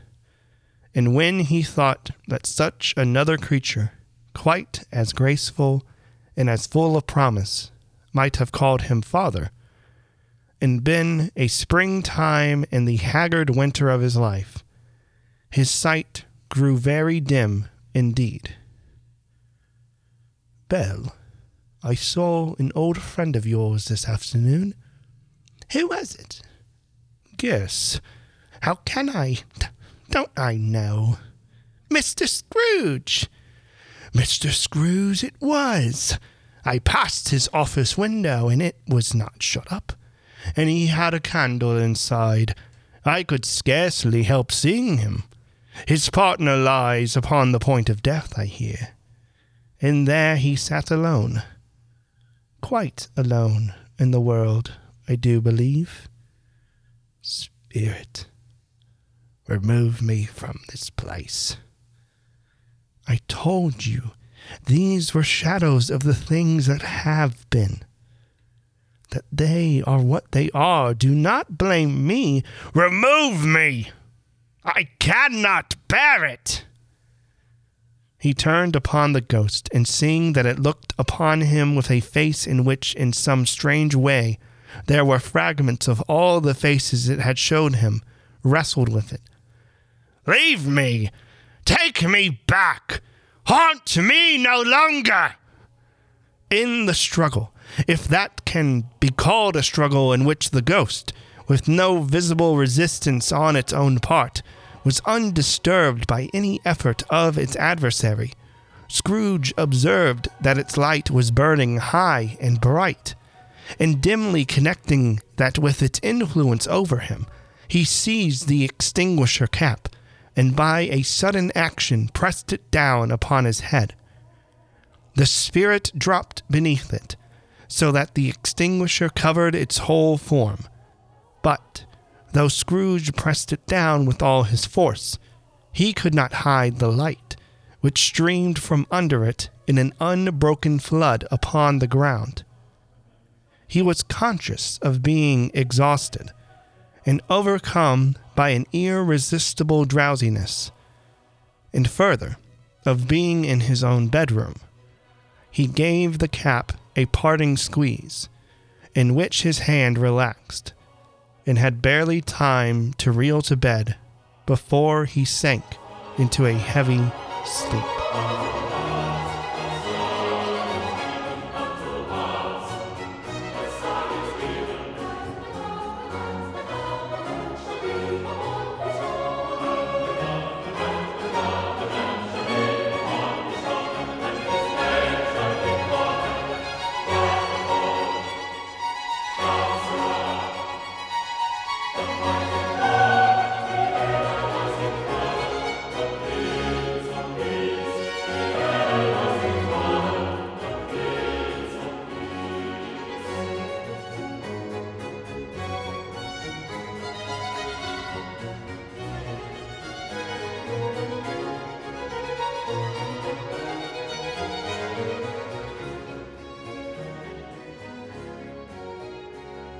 Stave 3, the second of the three spirits.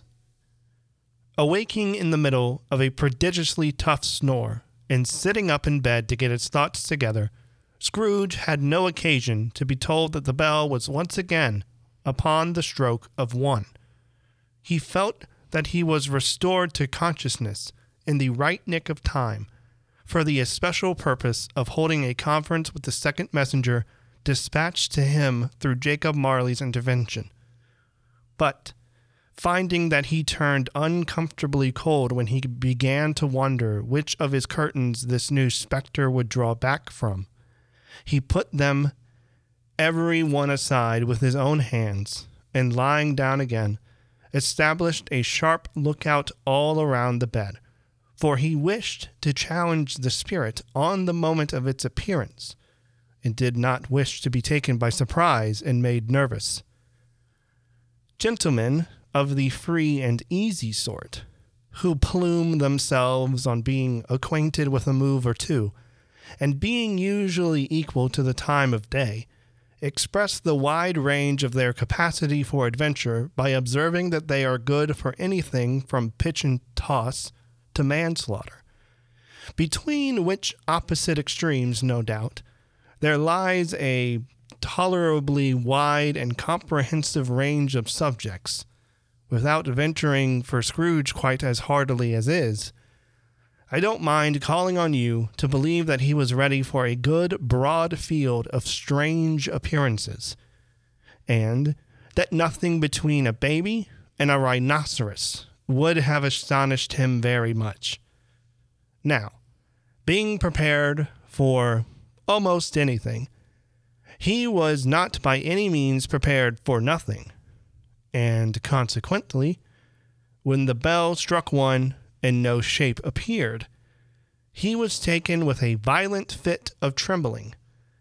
5 minutes, 10 minutes, a quarter of an hour went by, yet nothing came. All this time he lay upon his bed, the very core and center of a blaze of ruddy light, which streamed upon it when the clock proclaimed the hour, and which, being only light, was more alarming than a dozen ghosts, as he was powerless to make out what it meant, or would be at, and was sometimes apprehensive that he might be at that very moment an interesting case of spontaneous combustion, without having the consolation of knowing it.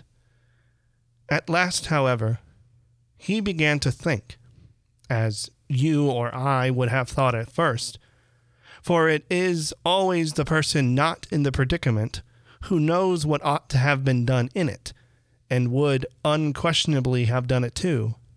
At last, I say, he began to think that the source and secret of this ghostly light might be in the adjoining room, from whence, on further tracing it, it seemed to shine. This idea, taking full possession of his mind, he got up softly and shuffled in his slippers to the door. The moment Scrooge's hand was on the lock, a strange voice called him by his name and bade him enter. He obeyed. It was his own room, and there was no doubt about that. But it had undergone a surprising transformation. The walls and ceiling were so hung with living green that it looked a perfect grove, from every part of which bright gleaming berries glistened. The crisp leaves of holly, mistletoe, and ivy reflected back the light, as if so many little mirrors had been scattered there, and such a mighty blaze went roaring up the chimney as that dull petrification of a hearth had never known in Scrooge's time, or Marley's, or for many and many a winter season gone. Heaped up on the floor to form a kind of throne were turkeys, geese, game, poultry, brawn, great joints of meat, sucking pigs, long reefs of sausages, mince pies, plum puddings, barrels of oysters, red-hot chestnuts, cherry-cheeked apples, juicy oranges, luscious pears, immense 12th cakes, and seething bowls of punch that made the chamber dim with their delicious steam. In easy state upon this couch there sat a jolly giant, glorious to see, who bore a glowing torch, in shape not unlike Plenty's horn, and held it up, high up, to shed its light on Scrooge as he came peeping round the door. Come in and know me better, man." Scrooge entered timidly and hung his head before this spirit.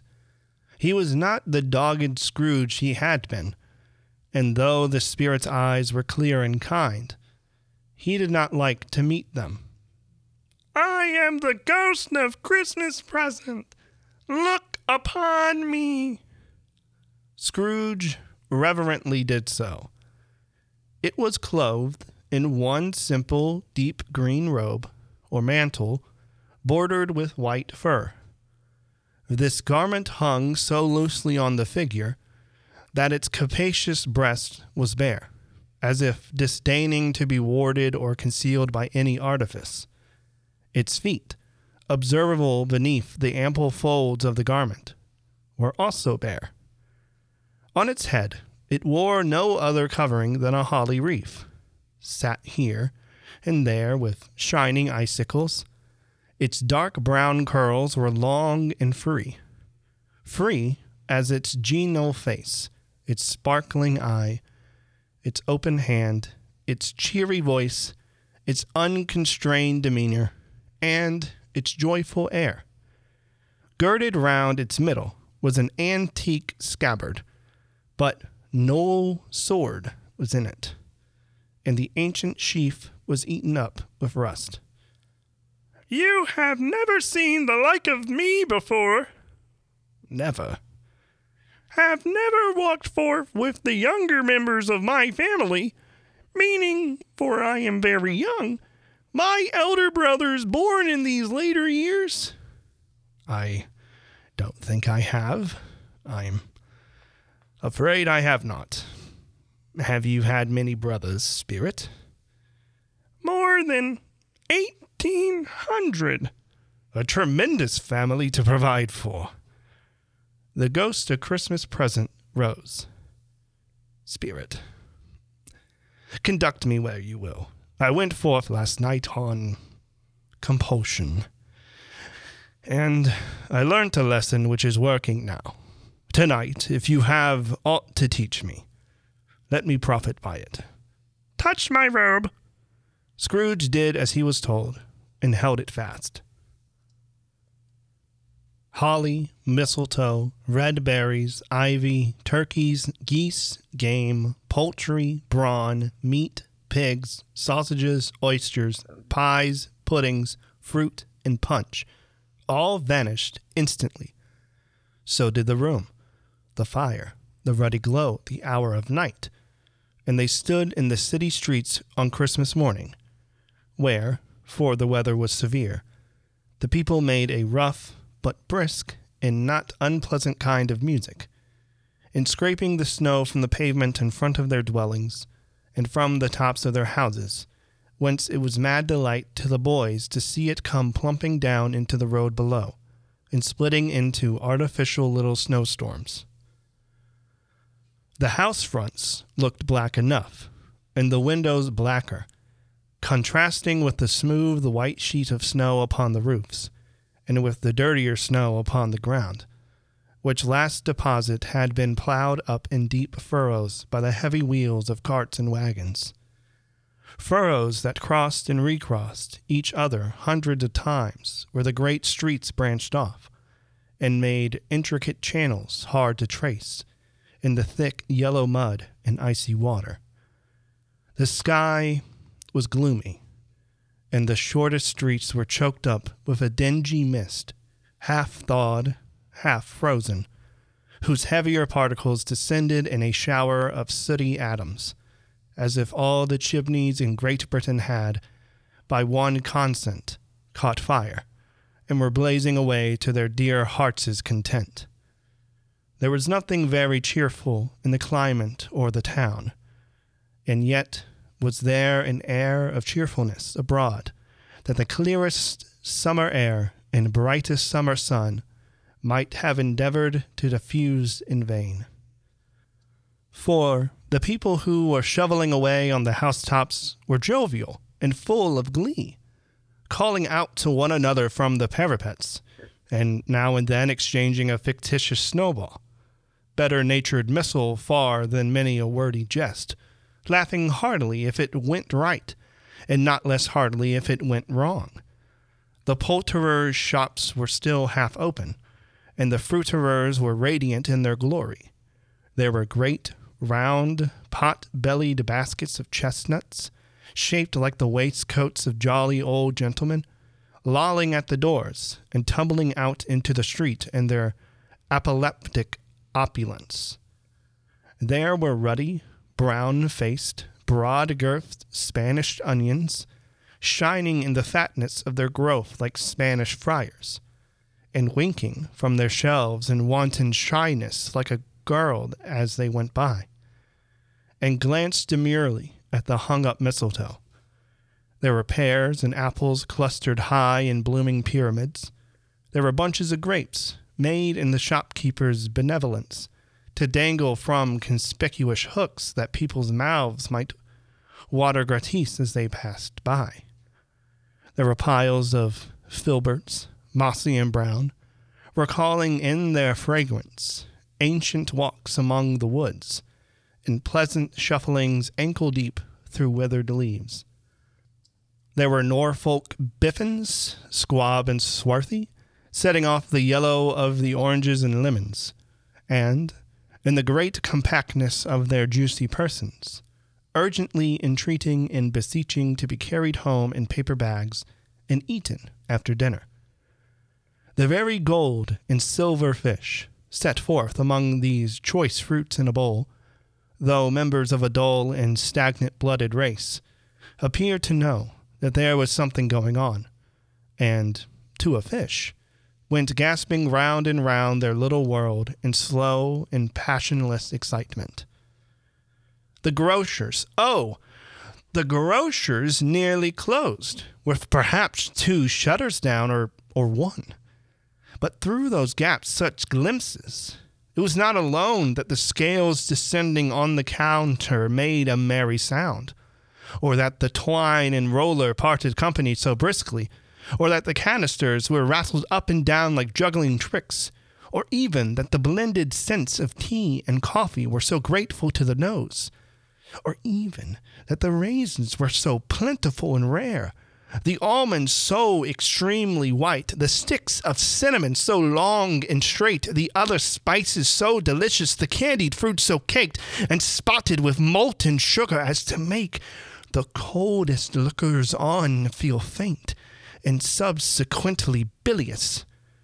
Nor was it that the figs were moist and plumpy, or that the French plums blushed in modest tartness from their highly decorated boxes, or that everything was good to eat and in its Christmas dress. But the customers were also hurried and so eager in their hopeful promise of the day that they tumbled up against each other at the door, crashing their wicker baskets wildly, and left their purchases upon the counter, and came running back to fetch them, and committed hundreds of the like mistakes, in the best humor possible, while the grocer and his people were so frank and fresh that the polished hearts with which they fastened their aprons behind might have been their own, worn outside for general inspection, and for Christmas daws to peck at if they chose. But soon the steeples called good people all to church and chapel, and away they came, flocking through the streets in their best clothes and with their gayest faces. And at the same time there emerged, from scores of by-streets, lanes, and nameless turnings, innumerable people, carrying their dinners to the bakers' shops. The sight of these poor revelers appeared to interest the spirit very much, for he stood with Scrooge beside him in a baker's doorway, and taking off the covers as their bearers passed, sprinkled incense on their dinners from his torch.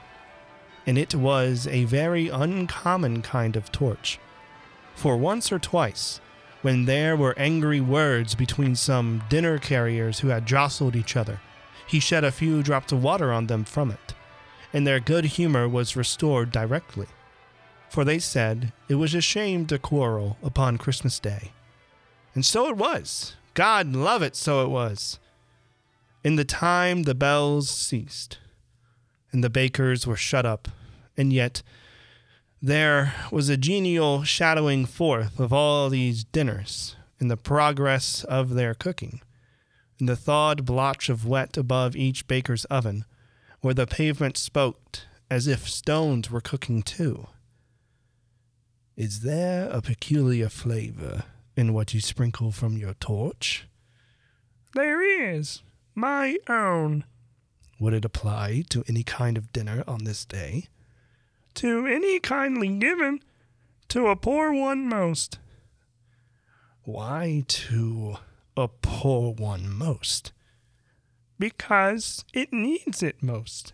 Spirit, I wonder you, of all the beings in the many worlds about us, should desire to cramp these people's opportunities of innocent enjoyment. You would deprive them of their means of dining every 7th day, often the only day on which they can be said to dine at all. Wouldn't you? Aye. You seek to close these places on the 7th day, and it comes to the same thing. I seek. Forgive me if I am wrong. It has been done in your name, or at least in that of your family. There are some upon this earth of yours who lay claim to know us, and who do their deeds of passion, pride, ill will, hatred, envy, bigotry, and selfishness in our name, who are as strange to us and all our kith and kin as if they have never lived. Remember that, and charge their doings on themselves, not us. Scrooge promised that he would, and they went on, invisible, as they had been before, into the suburbs of the town. It was a remarkable quality of the ghost, which Scrooge had observed at the baker's, that, notwithstanding his gigantic size, he could accommodate himself to any place with ease, and that he stood beneath a low roof quite as gracefully and like a supernatural creature as it was possible he could have done in any lofty hall. And perhaps it was the pleasure the good spirit had in showing off this power of his, or else it was his own kind, generous, hearty nature, in his sympathy with all poor men, that led him straight to Scrooge's clerk. For there he went, and took Scrooge with him, holding to his robe. And on the threshold of the door, the spirit smiled, and stopped to bless Bob Cratchit's dwelling with the sprinkles of his torch. Think of that. Bob had but 15 bob a week himself. He pocketed on Saturdays but 15 copies of his Christian name, and yet the ghost of Christmas present blessed his 4-roomed house. Then up rose Mrs. Cratchit, Cratchit's wife, dressed out but poorly in a twice-turned gown, but brave in ribbons which are cheap, and make a goodly show for 6 pence. And she laid the cloth, assisted by Belinda Cratchit, second of her daughters, also brave in ribbons, while Master Peter Cratchit plunged a fork into the saucepan of potatoes, and getting the corners of his monstrous shirt collar, Bob's private property, conferred upon his son an air in honor of the day, into his mouth, rejoiced to find himself so gallantly attired, and yearned to show his linen in the fashionable parks. And now 2 smaller Cratchits, boy and girl, came tearing in, screaming that outside the baker's they had smelt the goose, and known it for their own, and basking in luxurious thoughts of sage and onion, these young Cratchits danced about the table, and exalted Master Peter Cratchit to the skies, while he, not proud, although his collars nearly choked him, blew the fire until the slow potatoes, bubbling up, knocked loudly at the saucepan lid to be let out and peeled. What has ever got your precious father then, and your brother Tiny Tim, and Martha warn't as late last Christmas Day by half an hour? Here's Martha, mother. Here's Martha, mother. Hurrah! There's such a goose, Martha. Why, bless your heart alive, my dear, how late you are, said Mrs. Cratchit, kissing her a dozen times and taking off her shawl and bonnet for her with officious zeal. We'd a deal of work to finish up last night, and had to clear away this morning, mother. Well, never mind so long as you are come. Sit ye down before the fire, my dear, and have a warm. Lord bless ye.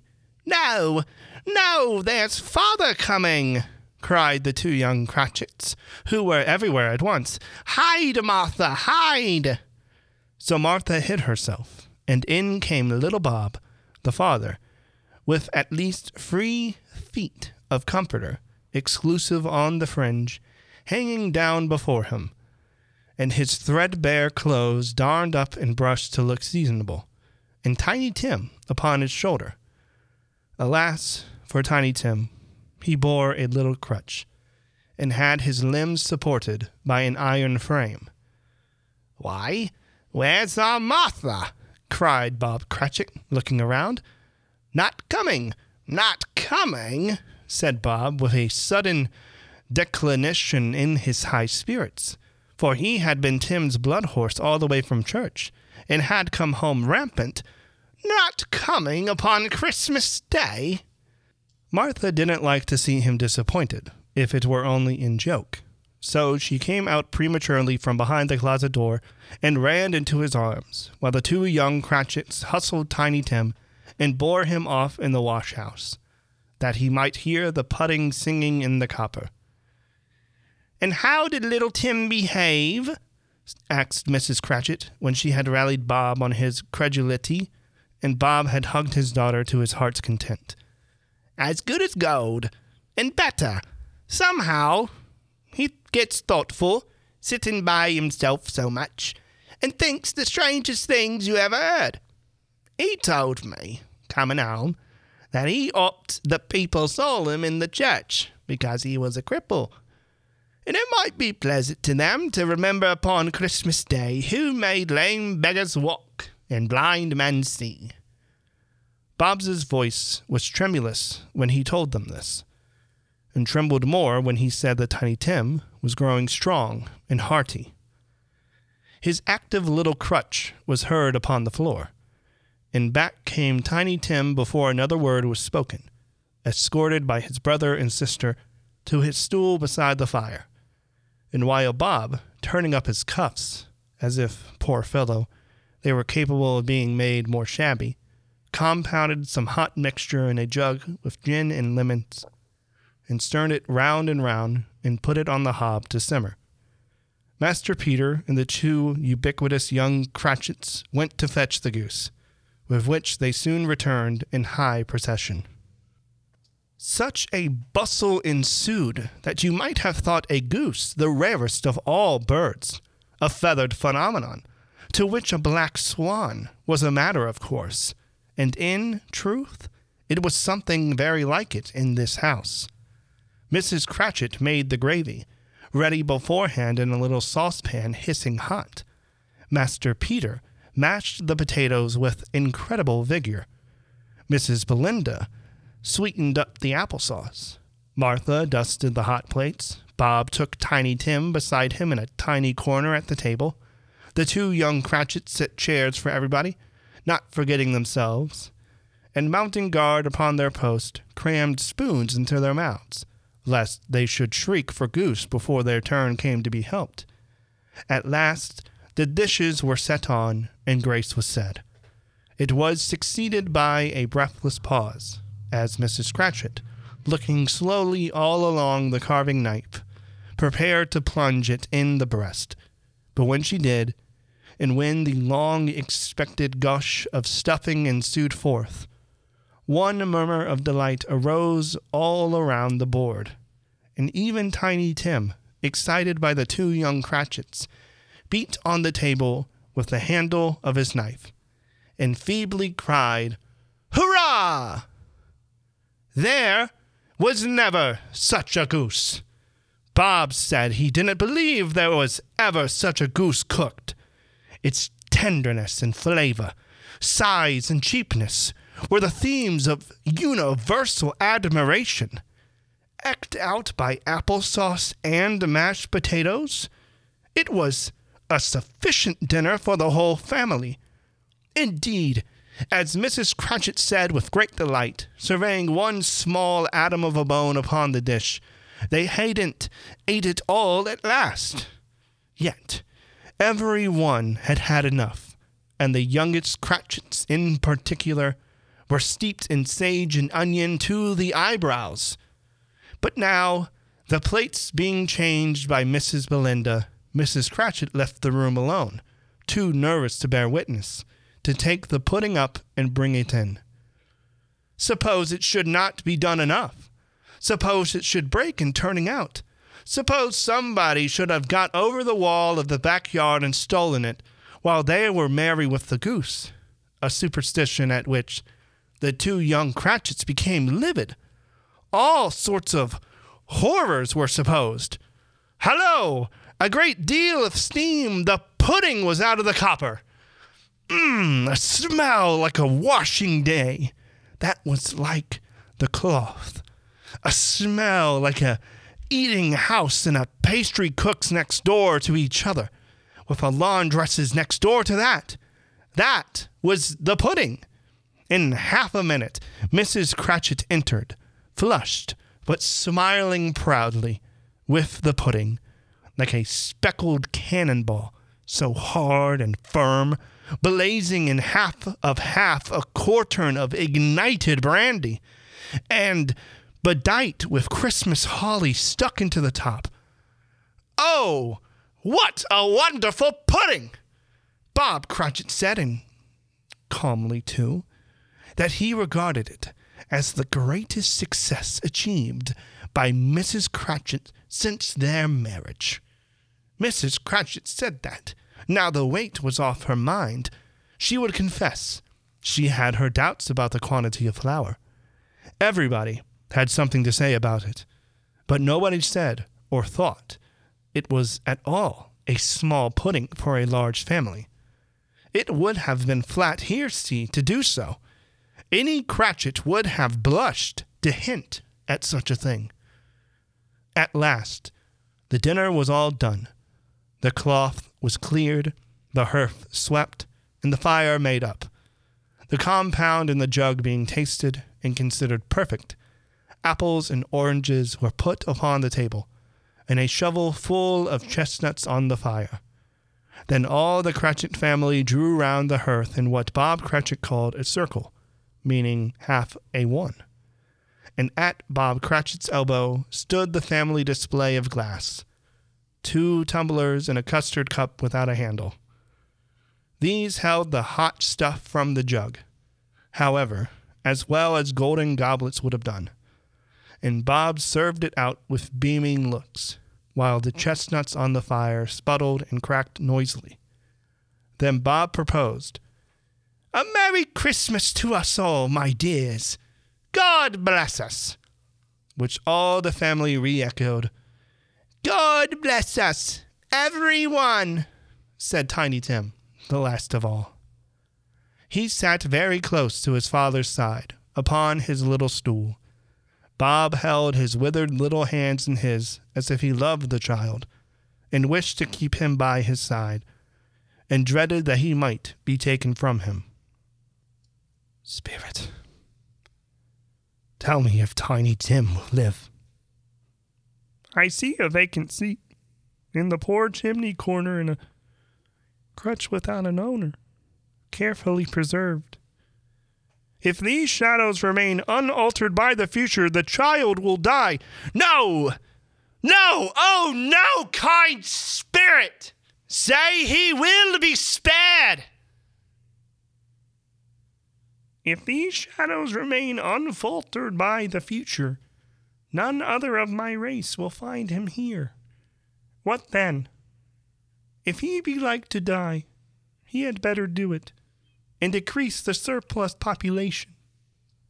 Scrooge hung his head to hear his own words quoted by the spirit, and was overcome with penitence and grief. "Man, if man you be in heart, not adamant, forbear that wicked cant until you have discovered what the surplus is, and where it is. Will you decide what men shall live, what men shall die? It may be that in the sight of heaven you are more worthless and less fit to live than millions like this poor child's.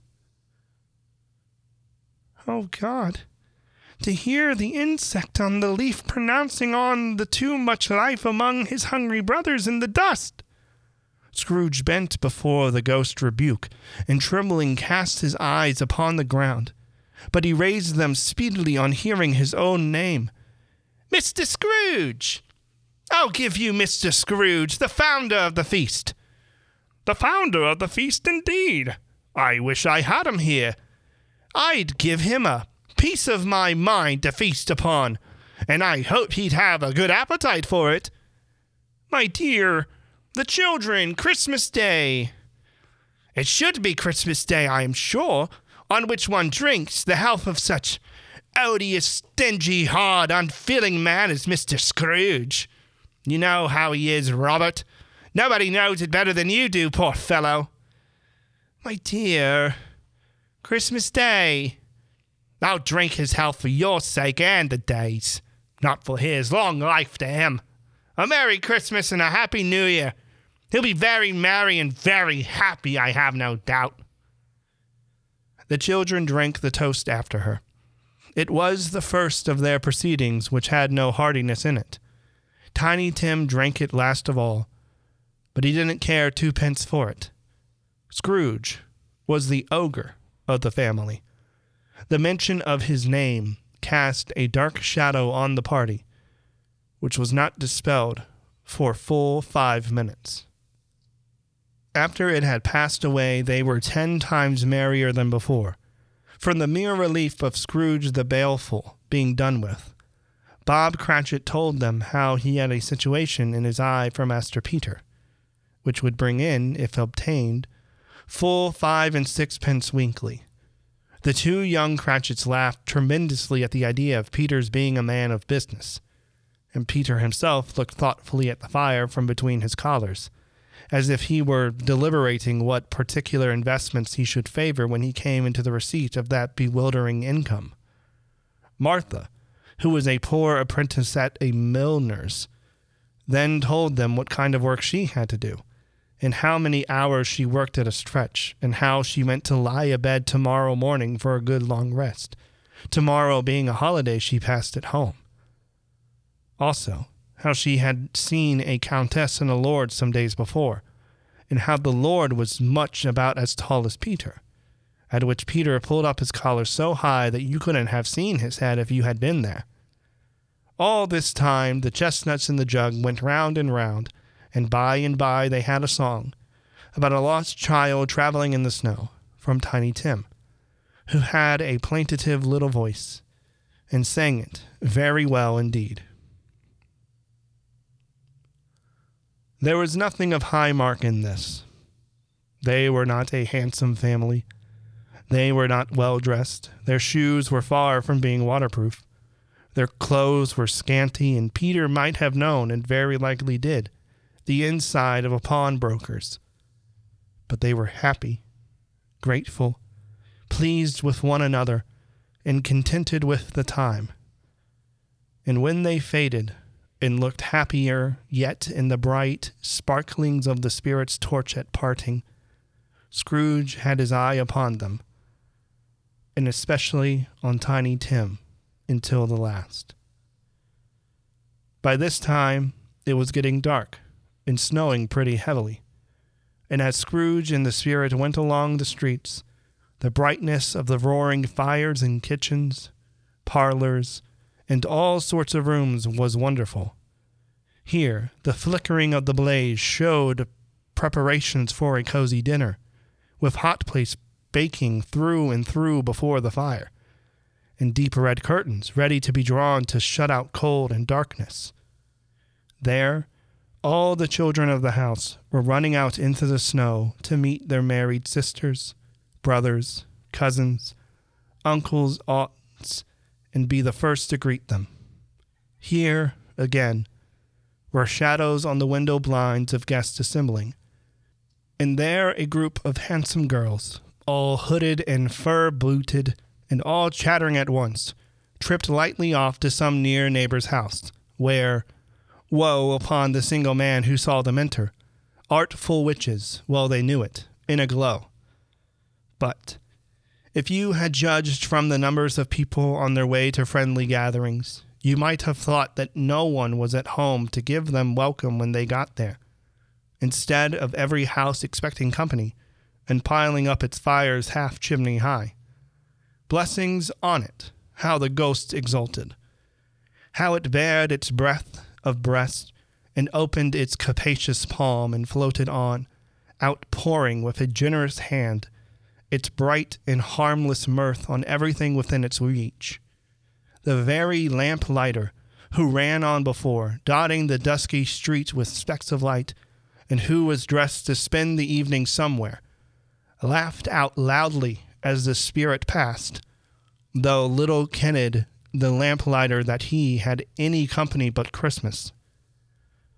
And now, without a word of warning from the ghost, they stood upon a bleak and desert moor, where monstrous masses of rude stone were cast about, as though it were the burial place or giants, and water spread itself wheresoever it listed, or would have done so, but for the frost that held it prisoner, and nothing grew but moss and furze, and coarse rank grass.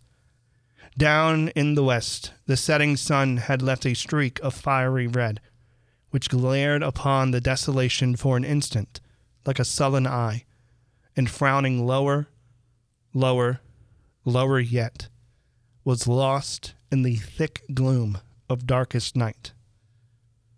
What place is this? A place where miners live, who labor in the bowels of the earth. But they know me. See? A light shone from the window of a hut, and swiftly they advanced towards it. Passing through the wall of mud and stone, they found a cheerful company assembled round a glowing fire. An old man and woman, with their children and their children's children, and another generation beyond that, all decked out gaily in their holiday attire. The old man, in a voice that seldom rose above the howling of the wind upon the barren waste, was singing them a Christmas song. It had been a very old song when he was a boy, and from time to time they all joined in the chorus. So surely as they raised their voices, the old man got quite blithe and loud, and so surely as they stopped, his vigor sank again. The spirit did not tarry here, but bade Scrooge hold his robe, and passing on above the moor, sped whither? Not to see? To see. To Scrooge's horror, looking back, he saw the last of the land, a frightful range of rocks behind them, and his ears were deafened by the thundering of water, as it rolled and roared and raged among the dreadful caverns it had worn, and fiercely tried to undermine the earth. But upon a dismal reef of sunken rocks, some league or so from shore, on which the waters chafed and dashed the wild year through, there stood a solitary lighthouse. Great heaps of seaweed clung to its base, and storm birds, born of the wind, one might suppose, as seaweed of the water, rose and fell about it, like the waves they skimmed. But even here, 2 men who watched the light had made a fire that through the loophole in the thick stone wall shed out a ray of brightness on the awful sea. Joining their horny hands over the rough table at which they sat, they wished each other Merry Christmas in their can of grog. And one of them, the elder too, with his face all damaged and scarred with hard weather, as the figurehead of an old ship might be, struck up a sturdy song that was like a gale in itself. Again, the ghost sped on, above the black and heaving sea, on, until, being far away, as he told Scrooge, from any shore, they lighted on a ship. They stood beside the helmsman at the wheel, the lookout in the bow, the officers who had the watch, dark, ghostly figures in their several stations, but every man among them hummed a Christmas tune, or had a Christmas thought, or spoke below his breath to his companion of some bygone Christmas day, with homeward hopes belonging to it. And every man on board, waking or sleeping, good or bad, had had a kinder word for one another on that day than on any day in the year, and had shared to some extent in its festivities, and had remembered those he cared for at a distance, and had known that they delighted to remember him. It was a great surprise to Scrooge. While listening to the moaning of the wind and thinking what a solemn thing it was to move on through the lonely darkness over an unknown abyss, whose depths were secrets as profound as death, it was a great surprise to Scrooge, while thus engaged, to hear a hearty laugh. It was a much greater surprise to Scrooge to recognize it as his own nephew's, to find himself in a bright day, gleaming room, with the Spirit standing smiling by his side and looking at that same nephew with approving affability. If you should happen, by any unlikely chance, to know a man more blessed in a laugh than Scrooge's nephew, all I can say is, I should like to know him too. Introduce him to me, and I'll cultivate his acquaintance. It is a fair, even-handed, noble adjustment of things that, while there is infection in disease and sorrow, there is nothing in the world so irresistibly contagious as laughter and good humor. When Scrooge's nephew laughed in this way, holding his sides, rolling his head, and twisting his face into the most extravagant contortions, Scrooge's niece by marriage laughed as heartily as he, and their assembled friends, being not a bit behindhand, roared out lustily.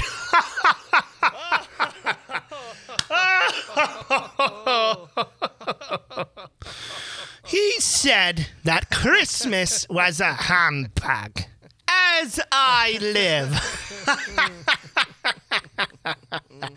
And he believed it too. More shame for him, Fred, said Scrooge's niece indignantly. Bless those women, they never do anything by halves. They are always in earnest. She was very pretty, exceedingly pretty, with a dimpled, surprised-looking capital face, a ripe little mouth that seemed made to be kissed, as no doubt it was, all kinds of good little dots about her chin that melted into one another when she laughed, and the sunniest pair of eyes you ever saw in any little creature's head. Altogether, she was what you would have called provoking, you know, but satisfactory too. Oh, perfectly satisfactory. He's a comical old fellow, that's the truth, and not so pleasant as he might be. However, his offenses carry their own punishment, and I have nothing to say against him. I'm sure he is very rich, Fred. At least, you always tell me so. What of that, my dear? His wealth is of no use to him. He don't do any good with it. He don't make himself comfortable with it. He hasn't the satisfaction of thinking that he is ever going to benefit us with it. I have no patience with him. Scrooge's niece's sisters and all the other ladies expressed the same opinion. Oh, I have, and I am sorry for him. I couldn't be angry with him if I tried. Who suffers by his ill whims? Himself always. Here he takes it into his head to dislike us, and he won't come and dine with us. What's the consequence? He don't lose much of the dinner. Indeed, I think he loses a very good dinner. Everybody else said the same, and they must be allowed to have been competent judges because they had just had dinner, and with the dessert upon the table, were clustered round the fire by lamplight. Well, I am very glad to hear it, because I haven't any great faith in these young housekeepers. What do you say, Topper? Topper had clearly got his eye upon one of Scrooge's niece's sisters, for he answered that a bachelor was a wretched outcast, who had no right to express an opinion on that subject, whereat Scrooge's niece's sister, the plump one with the lace tucker, not the one with the roses, blushed. Do go on, Fred. He never finishes what he begins to say. He is such a ridiculous fellow." Scrooge's nephew reveled in another laugh, and it was impossible to keep the infection off, though the plump sister tried hard to do it with aromatic vinegar. His example was unanimously followed. "I was only going to say that the consequence of his taking a dislike to us and not making merry with us is, I think, that he loses some pleasant moments which could do him no harm. I am sure he loses pleasanter companions that he can find in his own thoughts, either in his mouldy old office or his dusty chambers. I mean to give him the same chance every year, whether he likes it or not, for I pity him. He may rail at Christmas till he dies, but he can't help thinking better of it. I defy him. If he finds me going there in good temper, year after year, and singing, 'Uncle Scrooge, how are you?' if it only puts him in the vein to leave his poor clerk £50, that's something. And I think I shook him yesterday." It was their turn to laugh now, at the notion of his shaking Scrooge. But being thoroughly good-natured and not much caring what they laughed at, so that they laughed at any rate, he encouraged them in their merriment and passed the bottle joyously. After tea, they had some music, for they were a musical family and knew what they were about when they sung a glee or catch, I can assure you, especially Topper, who could growl away in the bass like a good one, and never swell the large veins in his forehead or get red in the face over it. Scrooge's niece played well upon the harp, and played, among other tunes, a simple little air, a mere nothing, you might learn to whistle it in 2 minutes, which had been familiar to the child who fetched Scrooge from the boarding school, as he had been reminded by the ghost of Christmas past. When this strain of music sounded, all the things that ghosts had shown him came upon his mind.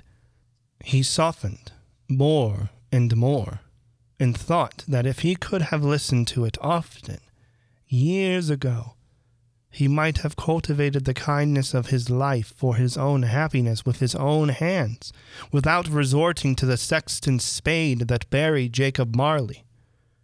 But they didn't devote the whole evening to music. After a while, they played at forfeits, for it is good to be children sometimes, and never better than at Christmas, when its mighty founder was a child himself. Stop. There was first a game at Blindman's Buff? Of course there was. And I no more believe Topper was really blind than I believe he had eyes in his boots.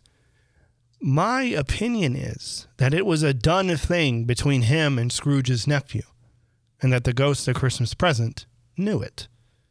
The way he went after that plump sister in the lace tucker was an outrage on the credulity of human nature, knocking down the fire irons, tumbling over the chairs, bumping up against the piano, smothering himself among the curtains.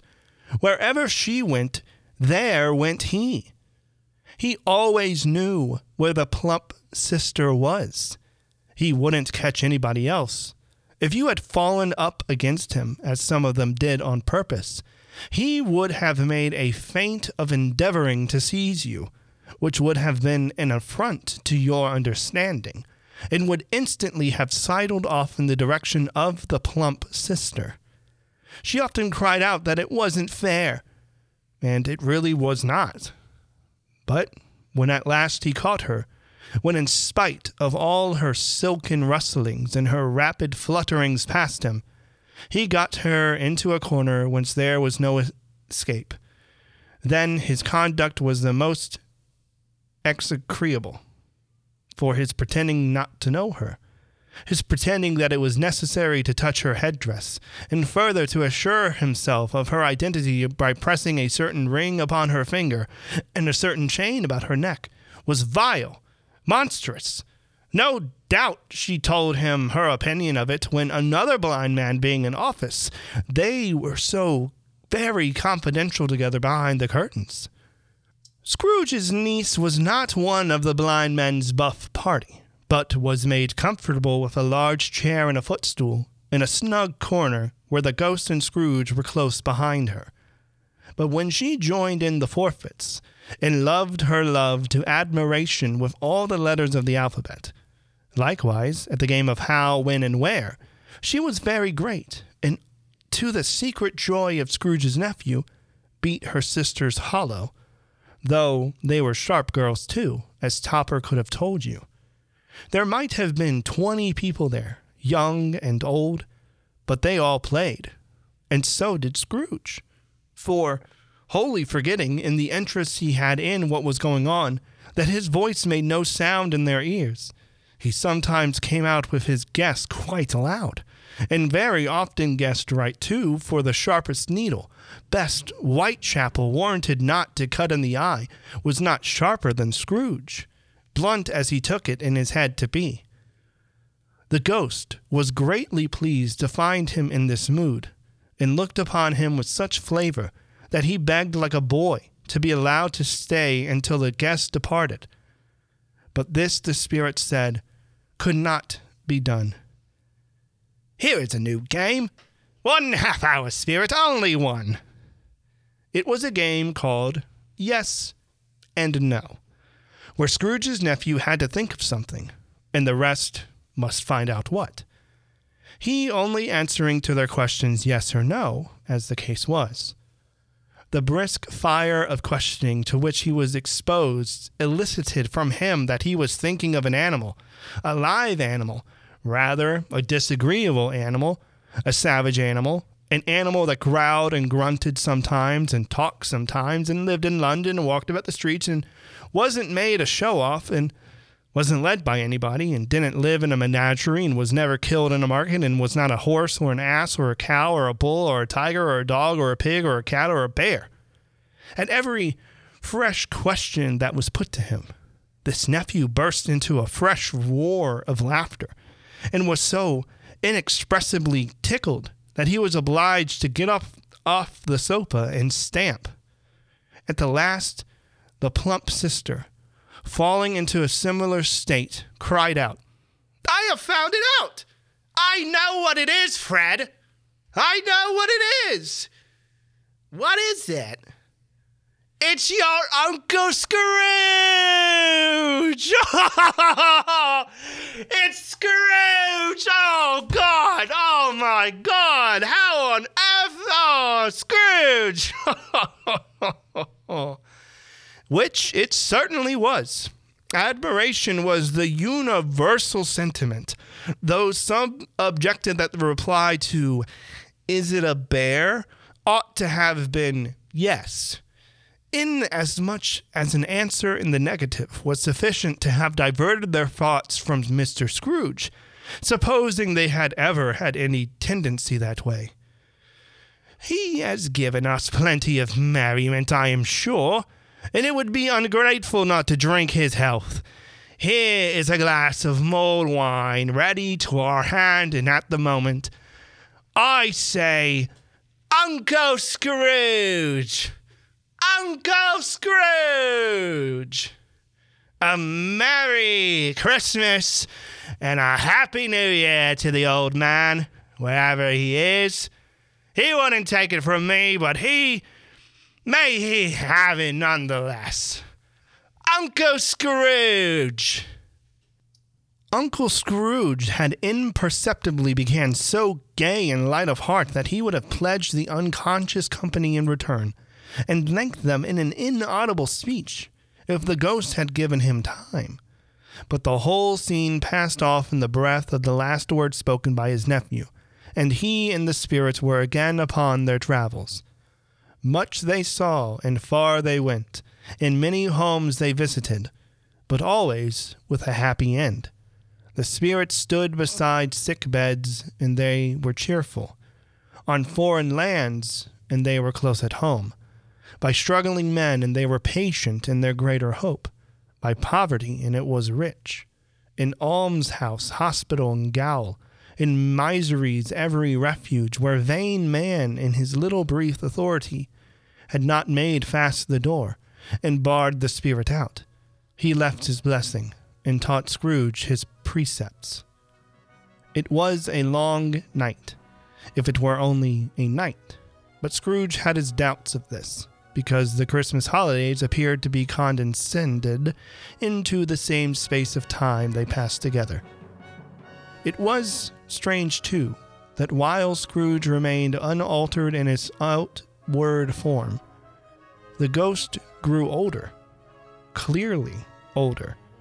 Scrooge had observed this change but never spoke of it until they left a children's 12th night party, when looking at the spirits as they stood together in an open place, he noticed that his hair was gray. "Are spirits' lives so short?" "My life upon this globe is very brief. It ends tonight." "Tonight?" "Tonight, at midnight. Hark! The time is drawing near." The chimes were ringing the 11:15 at that moment. "Forgive me if I am not justified in what I ask, but I see something strange and not belonging to yourself protruding from your skirts. Is it a foot or a claw?" "It might be a claw, for the flesh there is upon it. Look here." From the foldings of its robe, it brought 2 children, wretched, abject, frightful, hideous, miserable. They knelt down at its feet and clung upon the outside of its garment. "Oh, man, look here! Look! Down here!" They were a boy and girl, yellow, meagre, ragged, scowling, wolfish, but prostrate, too, in their humility. Where a graceful youth should have filled their features out and touched them with its freshest tints, a stale and shriveled hand, like that of age, had pinched and twisted them and pulled them into shreds. Where angels might have sat enthroned, devils lurked and glared out menacing.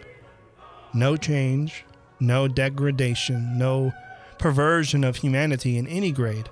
Through all the mysteries of wonderful creation, has monsters half so horrible and dread. Scrooge started back, appalled. Having them shown to him in this way, he tried to say they were fine children, but the words choked themselves, rather than be parties to a lie of such enormous magnitude. "Spirit, are they yours?" "They are man's, and they cling to me, appealing from their fathers. This boy is ignorance. This girl is want. Beware of them both, and all of their degree, but most of all beware this boy, for on his brow I see that written which is doom. Unless the writing be erased, deny it. Slander those who tell it ye. Omit it for your fictitious purposes, and make it worse, and bide the end. Have they no refuge or resource? Are there no prisons? Are there no workhouses?" The bell struck 12. Scrooge looked about him for the ghost and saw it not. As the last stroke ceased to vibrate, he remembered the prediction of old Jacob Marley, and lifting his eyes, beheld a solemn phantom, draped and hooded, coming like a mist along the grounds toward him.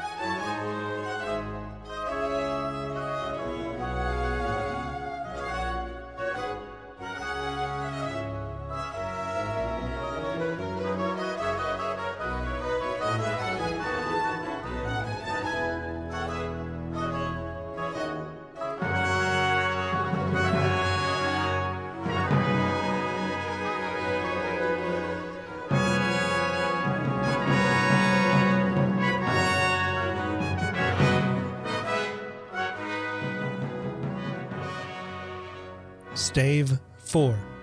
The Last of the Spirits. The phantom slowly, gravely, silently approached. When it came near him, Scrooge bent down upon his knees, for in the very air through which the spirit moved, it seemed to scatter gloom and mystery. It was shrouded in a deep black garment, which concealed its head, its face, its form, and left nothing of it visible, save one outstretched hand. But for this, it would have been difficult to detach its figure from the night, and separate it from the darkness by which it was surrounded. He felt that it was tall and stately when it came beside him, and that its mysterious presence filled him with a solemn dread. He knew no more, for the spirits never spoke nor moved. Am I in the presence of the ghost of Christmas yet to come? The spirit answered not, but pointed onward with its hand. You are about to show me shadows of the things that have not yet happened, but will happen in the time before us. Is that so, spirit? The upper portion of the garment was contracted for an instant in its folds, as if the spirit had inclined its head. That was the only answer he received.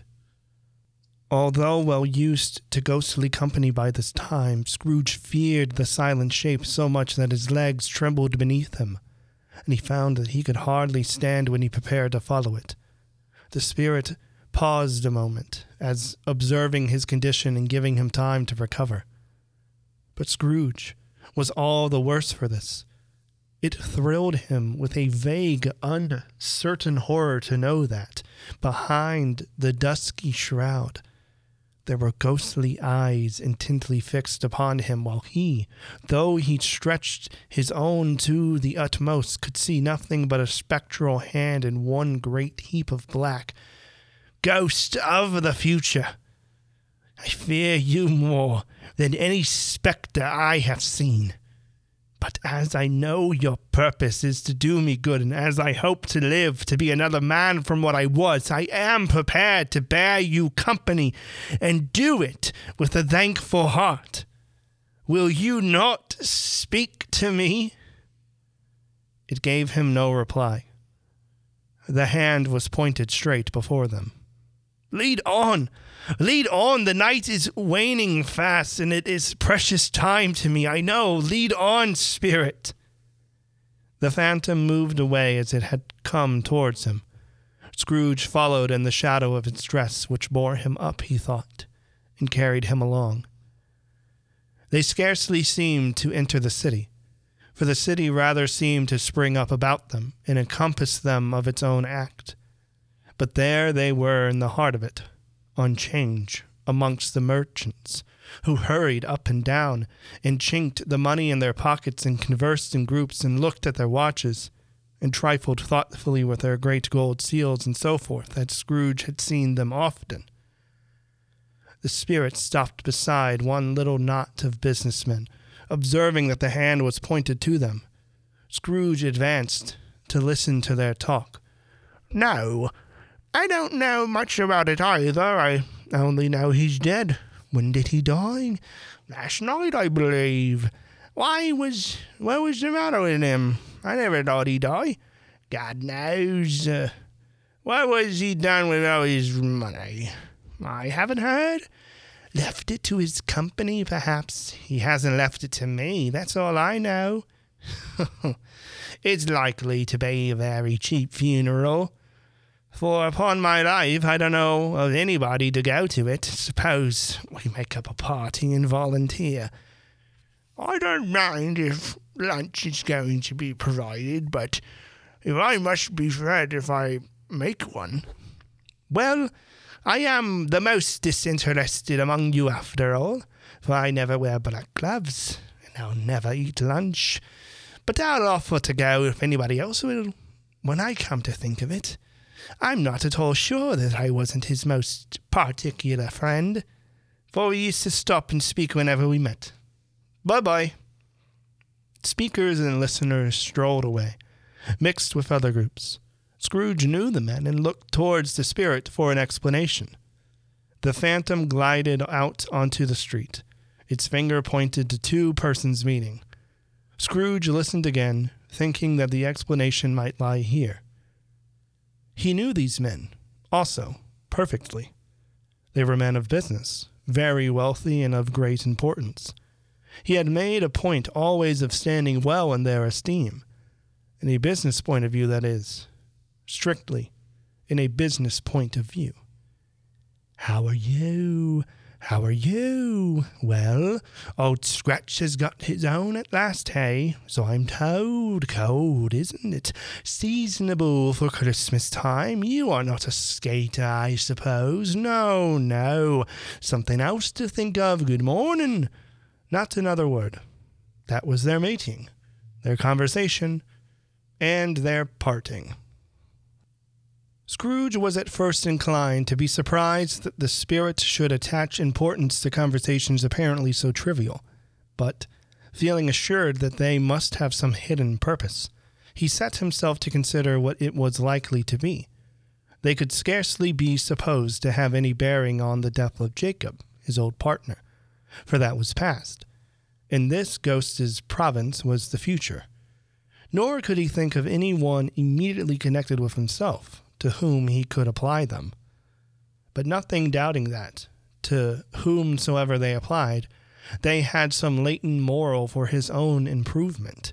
He resolved to treasure up every word he heard and everything he saw, and especially to observe the shadow of himself when it appeared, for he had an expectation that the conduct of his future self would give him the clue he missed, and would render the solution of these riddles easy.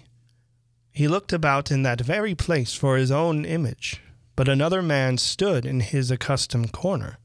Though the clock pointed to his usual time of day for being there, he saw no likeness of himself among the multitudes that poured in through the porch. It gave him little surprise, however, for he had been revolving in his mind a change of life, and thought and hoped he saw his new-born resolutions carried out in this.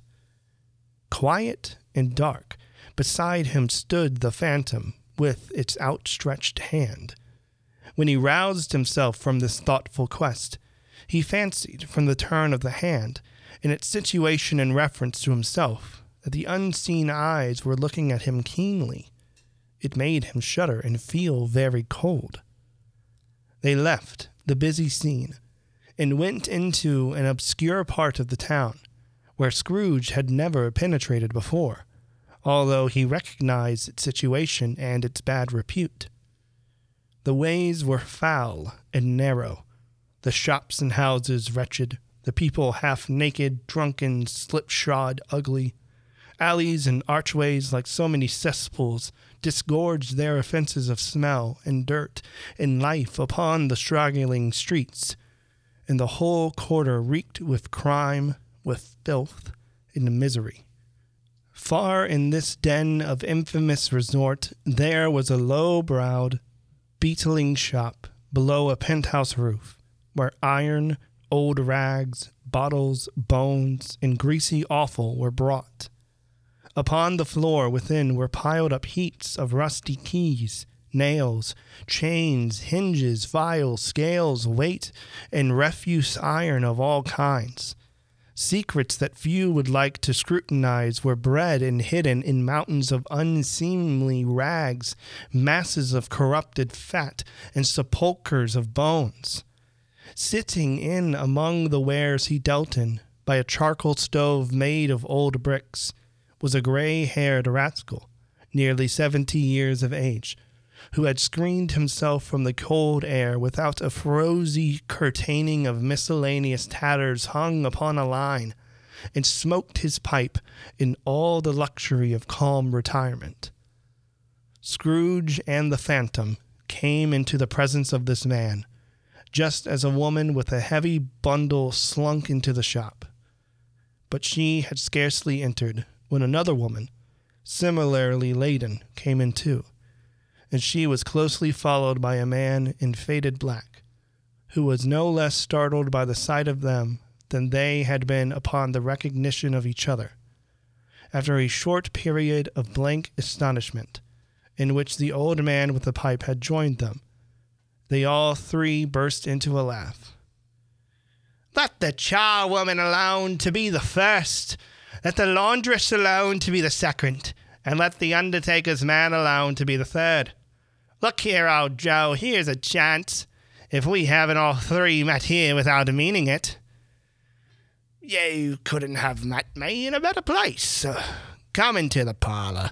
You were made free of it long ago, you know, and the other two ain't strangers. Stop till I shut the door of the shop. Ah, how it shrieks!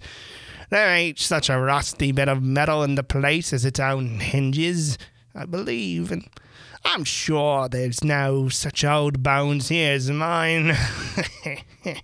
We're all suitable to our calling. We're well matched. Come into the parlor. Come into the parlor." The parlor was the space behind the screen of rags. The old man raked the fire together with an old stair rod, and having trimmed his smoky lamp, for it was right, was the stem of his pipe, put it into his mouth again. While he did this, the woman who had already spoken threw her bundle on the floor and sat down in a flaunting manner on a stool, crossing her elbows on her knees and looking with a bold defiance at the other two. "What odds, then? What odds, Mrs. Dibbler? Every person has a right to take care of themselves. He always did." "That's true indeed. No man so more." "Why, then, don't stand staring as if you're afraid, woman. Who's the wiser? We're not going to pick holes in each other's coats, I suppose." "No, indeed. We should hope not." "Very well, then. That's enough. Who's the worse for the loss of a few things like these? Not a dead man, I suppose." "No, indeed. If he wanted to keep 'em after he was dead, a wicked old screw, why wasn't he natural in his lifetime? If he had been, he'd have had somebody to look after him when he was struck with death, instead of lying gasping out here his last there, alone by himself." "It's the truest word that ever was spoke. It's a judgment on him." "I wish it was a little heavier in judgment. And it should have been, and may you depend upon it, if I could have laid my hands on anything else. Open that bundle, old Joe. Let me know the value of it. Speak out plain. I'm not afraid to be the first, nor afraid for them to see it. We knew pretty well that we were helping ourselves before we met here, I believe. It's no sin. Open the bundle, Joe." But the gallantry of her friends would not allow of this, and the man in faded black, mounting the breach first, produced his plunder. It was not extensive. A seal or two, a pencil case, a pair of sleeve buttons, and a brooch of no great value were all. They were severally examined and appraised by old Joe, who chalked the sums he was disposed to give for each upon the wall, and added them up into a total when he found that there was nothing more to come. "That's your account. I wouldn't give another 6 pence. If I was to be boiled for not doing it, who's next?" Mrs. Dibbler was next. Sheets and towels, a little wearing apparel, 2 old-fashioned silver teaspoons, a pair of sugar tongs, and a few boots. Her account was stated on the wall in the same manner. "I always give too much to the ladies. It's a weakness of mine. That's the way I ruin myself. That's your account. If you asked me for another penny, made it an open question, I'd repent of being so liberal and knock off half a crown. And now undo my bundle, Joe." Joe went down on his knees for the greater convenience of opening it, and having unfastened a great many knots, dragged out a large, heavy roll of some dark stuff. What do you call this? Bed curtains? Bed curtains. You don't mean to say you took 'em down, rings and all, with him lying there? Yes, I do. Why not? You were born to make your fortune, and you'll certainly do it. I certainly shan't hold my head. When I can't get anything in by reaching it out, for the sake of such a man as he was, I promise you, Joe, don't drop that oil upon the blankets now. His blankets? Whose else do you think? He isn't likely to take cold with him, I dare say. I hope he didn't die of anything catching, eh? Don't be you afraid of that. I ain't so fond of his company that I'll order about him for such things if he did. You may look through that shirt till your eyes ache, but you won't find a hole in it, nor a threadbare place. It's the best he had, and a fine one, too. They'd have wasted if it hadn't been for me. What do you call wasting of it? Putting it on him to be buried in, to be sure. Somebody was fool enough to do it, but I took it off again. If calico ain't good enough for such a purpose, it isn't good enough for anything. It's quite as becoming to the body. He can't look uglier than he did in that one. Scrooge listened to this dialogue in horror, as they sat grouped about their spoil in the scanty light afforded by the old man's lamp. He viewed them with a detestation and disgust which could hardly have been greater, though they had been obscene demons marketing the corpse itself. This is the end of it, you see. He frightened away every one from him when he was alive, to profit us when he was dead. Spirit. I see. The case of this unhappy man might be my own. My life tends that way now. Merciful heaven, what is this? He recoiled in terror, for the scene had changed, and now he almost touched a bed, a bare, uncurtained bed, on which, beneath a ragged sheet, there lay a something covered up, which, though it was dumb, announced itself in awful language. The room was very dark, too dark to be observed with any accuracy, though Scrooge glanced round it in obedience to a secret impulse, anxious to know what kind of room it was. A pale light rising in the outer air fell straight upon the bed, and on it, plundered and bereft, unwatched, unwept, uncared for, was the body of this man. Scrooge glanced towards the phantom. Its steady hand was pointed to the head. The cover was so carelessly adjusted that the slightest raising of it, the motion of a finger upon Scrooge's part, would have disclosed the face. He thought of it, felt how easy it would be to do, and longed to do it, but had no more power to withdraw the veil than to dismiss the spectre at his side. Oh, cold, rigid, dreadful death, set up thine altar here, and dress it with such terrors as thou hast as thy command. For this is thy dominion. But of the loved, revered, and honored head thou canst not turn one hair to thy dread purposes, or make one feature odious. It is not that the hand is heavy, and will fall down when released. It is not that the heart and pulse are still, but that the hand was open, generous, and true, the heart brave, warm, and tender, and this pulse a man. Strike, shadow, strike, and see his good deeds springing from the wound to sow the world with life immortal. No voice pronounced these words in Scrooge's ears, and yet he heard them when he looked upon the bed. He thought If this man could be raised up now, what would be his foremost thoughts? Avarice? Hard dealing? Griping cares? They have brought him to a rich end, truly.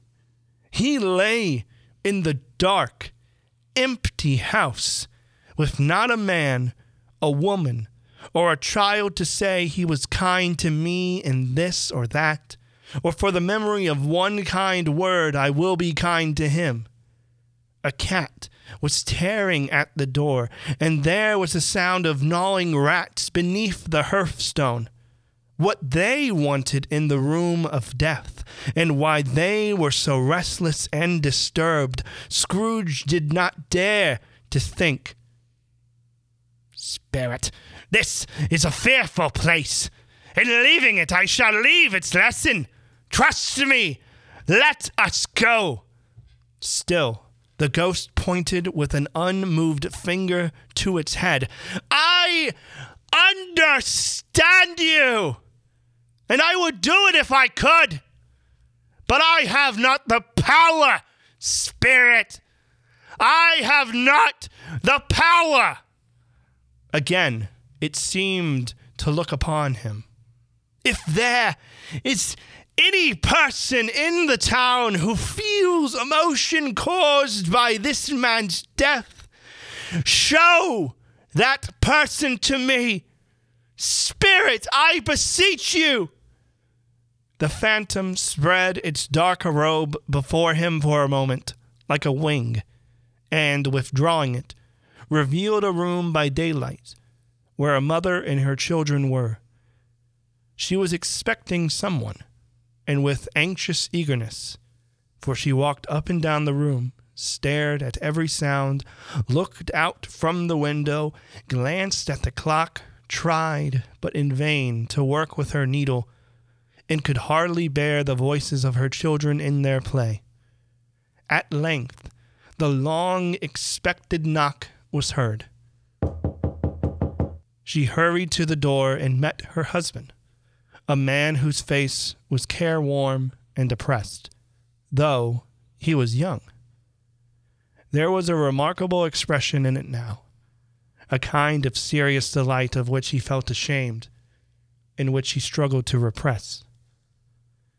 He sat down to the dinner that he had been hoarding for him by the fire, and when she asked him faintly what news, which was not until after a long silence, he appeared embarrassed how to answer. Is it good or bad? Bad. We are quite ruined? No. There is hope yet, Caroline. If he relents, there is. Nothing is past hope. If such a miracle has happened.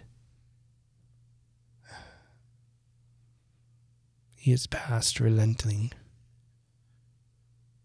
He is dead.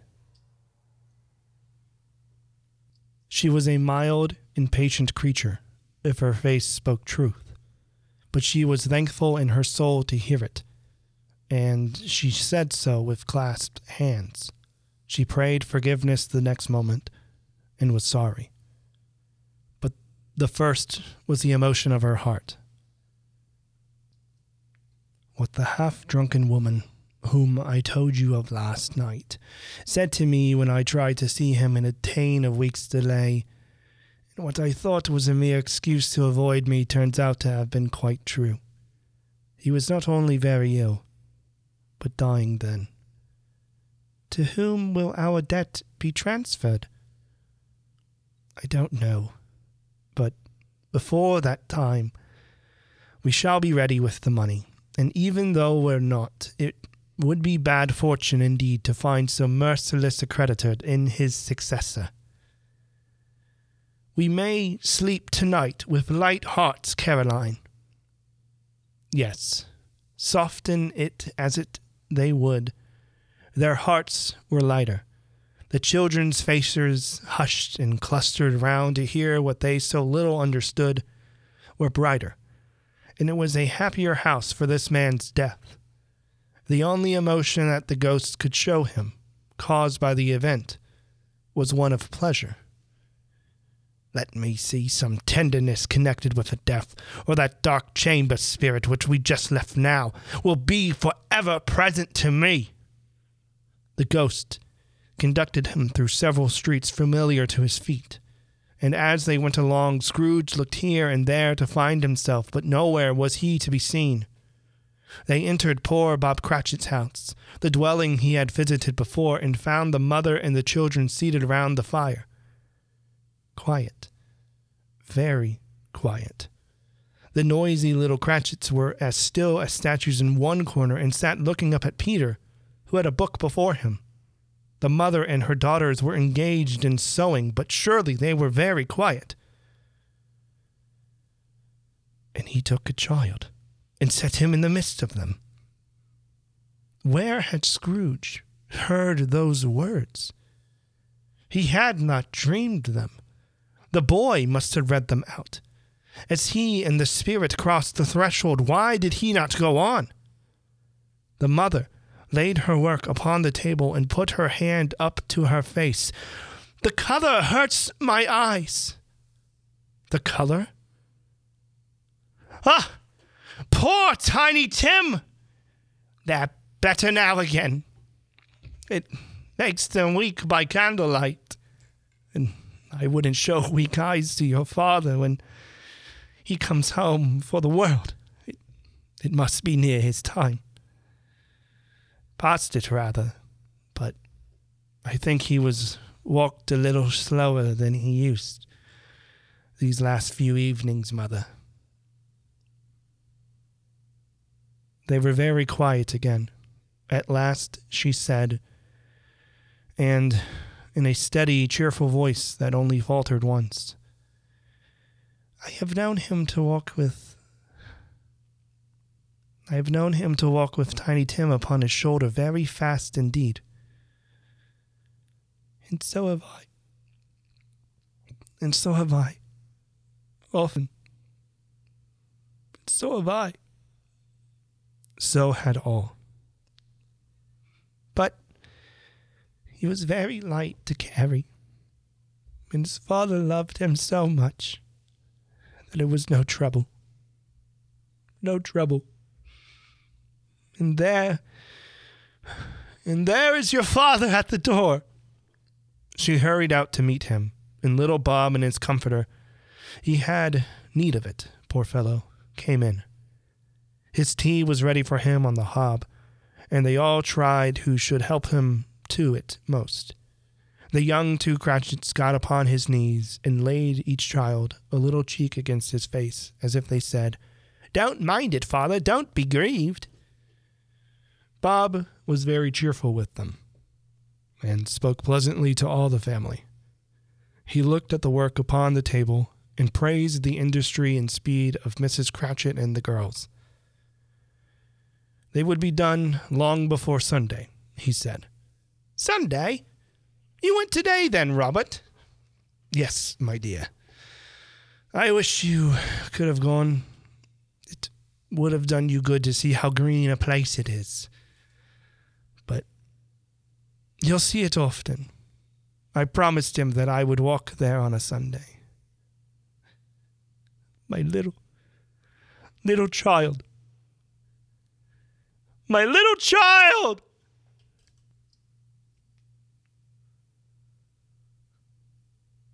He broke down all at once. He couldn't help it. If he could have helped it, he and his children would have been farther apart, perhaps, than they were. He left the room and went upstairs into the room above, which was lighted cheerfully and hung with Christmas.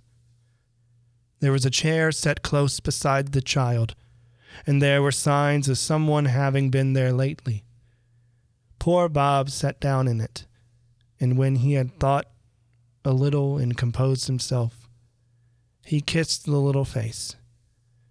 He was reconciled to what had happened and went down again quite happy. They drew about the fire and talked.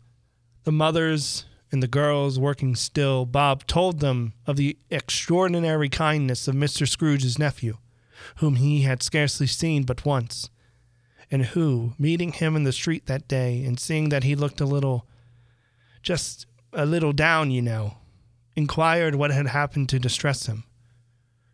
On which, for he is the pleasant-spoken gentleman you ever heard, I told him, I am heartily sorry for it, Mr. Cratchit, and heartily sorry for your good wife.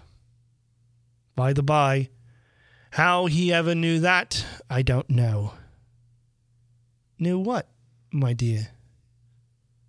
Why, that you were a good wife. Everybody knows that. Very well observed, my boy. I hope they do. Heartily sorry, he said, for your good wife. If I can be of service to you in any way, he said, giving me his card, that's where I live. Pray come to me. Now it wasn't. For the sake of anything he might be able to do for us, for as much as for his kind way, that this was quite delightful.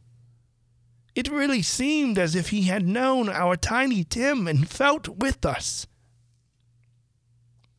I'm sure he's a good soul.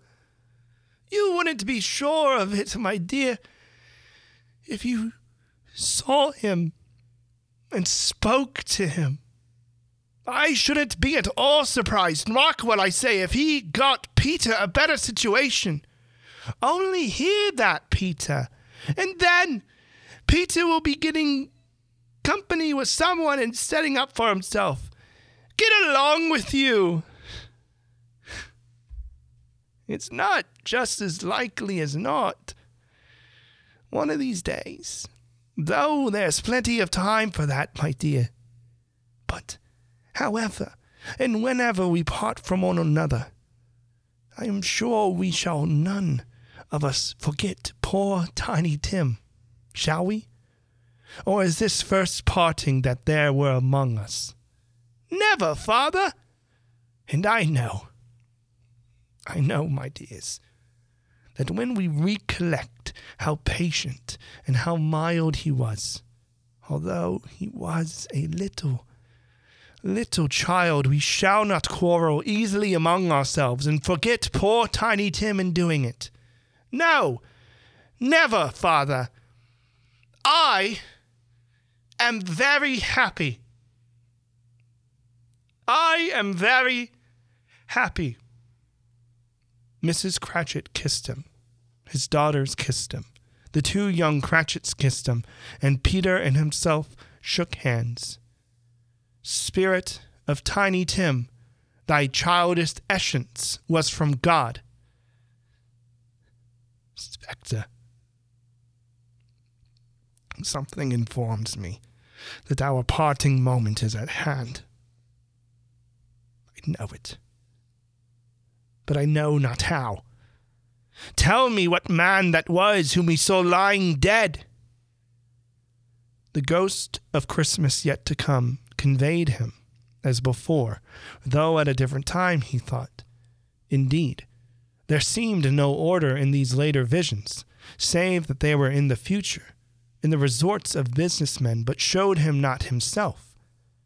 Indeed, the spirit did not stay for anything, but went straight on, as to the end just now desired, until besought by Scrooge to tarry for a moment. This court, through which we hurry now, is where my place of occupation is, and has been for a length of time. I see the house. Let me behold what I shall be in days to come. The spirit stopped. The hand was pointed elsewhere. The house is yonder. Why do you point that way? The inexorable finger underwent no change. Scrooge hastened to the window of his office and looked in. It was an office still, but not his. The furniture was not the same, and the figure in the chair was not himself. The phantom pointed as before. He joined it once again, and wondering why and whither he had gone, accompanied it until they reached an iron gate. He paused to look round before entering. A churchyard. Here, then, the wretched man, whose name he had now to learn, lay underneath the ground.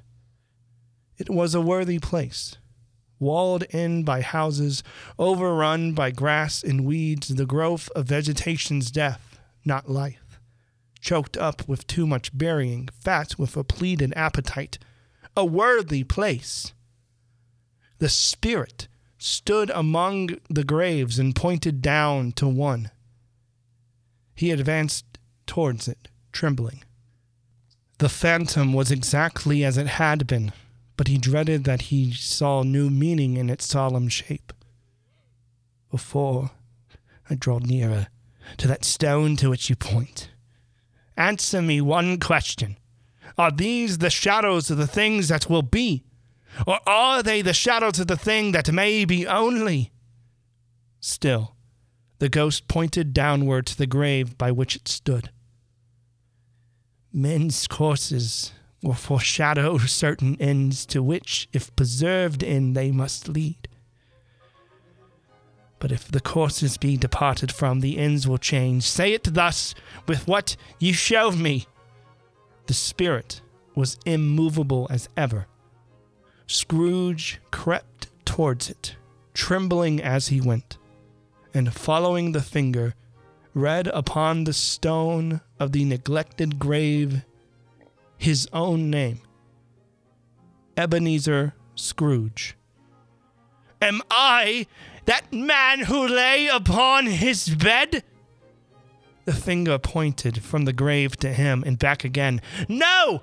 Spirit, no! No! The finger still was there. Spirit, hear me!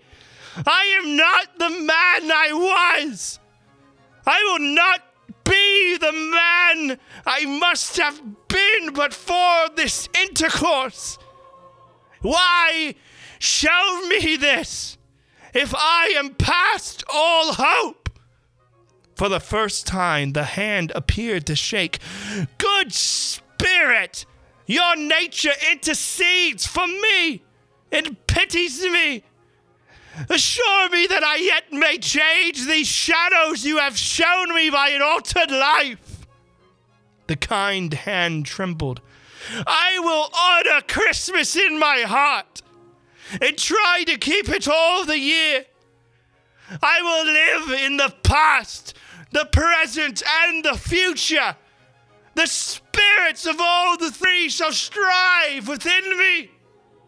I will not shout out the lessons that they teach. Oh, tell me I may sponge away the writhing on this stone. In his agony, he caught the spectral hand. It sought to free itself, but he was strong in his own entreaty and detained it. The spirit, stronger yet, repulsed him. Holding up his hands in a last prayer to have his fate reversed, he saw an alteration in the phantom's hood and dress. It shrunk, collapsed, and dwindled down into a bedpost.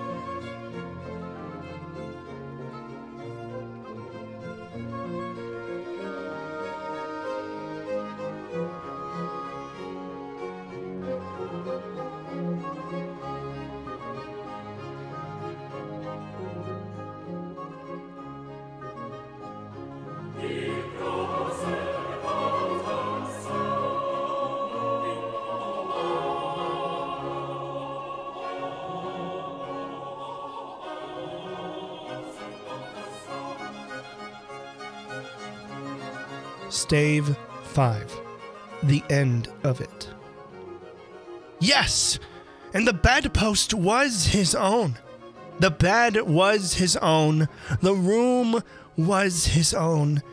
Best and happiest of all, the time before him was his own, to make amends in. I will live in the past, the present, and the future. The spirits of all three shall strive within me. Oh, Jacob Marley! Heaven and Christmas time be praised for this. I say it on my knees, O Jacob, on my knees. He was so fluttered and so glowing with good intentions that his broken voice would scarcely answer to his call. He had been sobbing violently in his conflict with the spirit, and his face was wet with tears. They are not torn down. They are not torn down, rings and all. They are here.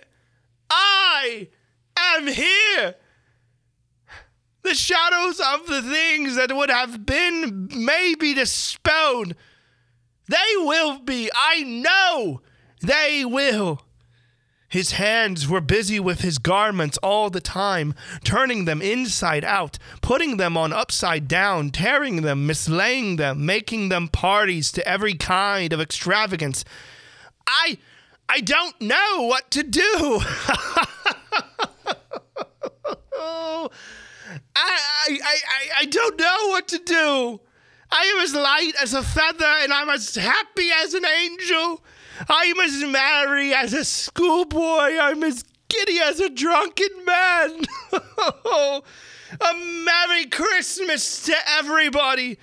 A Happy New Year to the world. Hello there. Wahoo! Wahoo! Merry Christmas and a Happy New Year.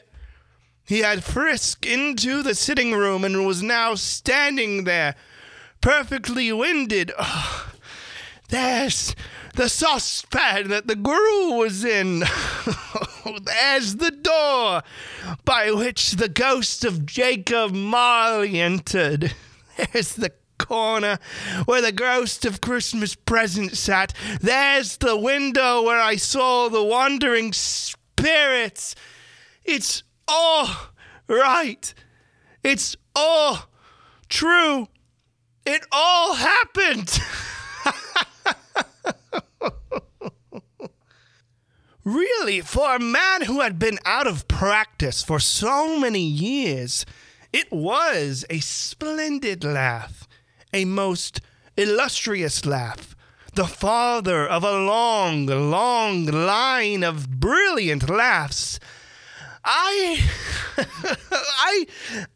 don't know what day of the month it is. I don't know how long I have been among the spirits. I don't know anything. I'm quite a baby. Never mind. I don't care. I'd rather be a baby. Hello. Hello. Hello there. He was checked in his transports by the churches ringing out the lustiest peals he had ever heard. Clash, clash, hammer, ding, dong, bell, bell, dong, ding, hammer, clang, clash. Oh, glorious, glorious. Running to the window, he opened it and put out his head. No fog, no mist, clear, bright, jovial, stirring cold, piping for the blood to dance to, golden sunlight, heavenly sky, sweet, fresh air, merry bells. Oh, glorious, glorious. What's today? Eh? What's today, my fine fellow? Today? Why, Christmas Day. It's Christmas Day! Oh, I haven't missed it! It's Christmas! I haven't missed it! Yes, the spirits have all done it in one night. They can do anything they like. Of course they can. Of course they can. Hello, my fine fellow. Hello. Do you know the poulterers in the next street but one at the corner? I should hope I did. An intelligent boy, a remarkable boy. Do you know whether they sold the prize turkey that was hanging up there? Not the little prize turkey, the big one. What? The one as big as me? What a delightful boy. It's a pleasure to talk to him. Yes, my buck. It's hanging there now. Is it? Go and buy it. Walker? No. I am in earnest. Go and buy it and tell them to bring it here, that I may give them the directions where to take it. Come back with the man and I'll give you a shilling. Come back with him in less than 5 minutes and I'll give you half a crown. The boy was off like a shot. He must have had a steady hand at a trigger who could have got shot off half so fast. I'll send it to Bob Cratchit's. Oh, he shan't know who sent it. It's twice the size of Tiny Tim. Joe Miller never made such a joke as sending it to Bob's, will he? The hand in which he wrote the address was not a steady one, but write it he did. Somehow, and went downstairs to the open street door, ready for the coming of the poulterer's man. As he stood there waiting his arrival, the knocker caught his eye. I shall love it, as long as I live. I scarcely ever looked at it before. What an honest expression it has in its face. It's a wonderful knocker. Here's the turkey. Hello. Whoop. How are you? Merry Christmas. It was a turkey. He never could have stood upon his legs, that bird. He would have snapped 'em short off in a minute, like sticks of sealing wax. Why? It's impossible to catch that to Camden Town. You must have a cab. The chuckle with which he said this, and the chuckle with which he paid for the turkey, and the chuckle with which he paid for the cab, and the chuckle with which he recompensed the boy, were only to be exceeded by the chuckle with which he sat down breathless in his chair again, and chuckled till he cried. Shaving was not an easy task, for his hand continued to shake very much, and shaving requires attention, even when you don't dance while you are at it. But if he had cut the end of his nose off, he would have put a piece of sticking plaster over it and been quite satisfied. He dressed himself all in his best, and at last got out into the streets. The people were by this time pouring forth, as he had seen them with the ghost of Christmas present, and walking with his hands behind him, Scrooge regarded everyone with a delighted smile. He looked so irresistibly pleasant, in a word, that 3 or 4 good-humored fellows said, "Good morning, sir. A Merry Christmas to you." And Scrooge said often afterwards that, on all the blithe sounds he had ever heard, those were the blithest in his ears.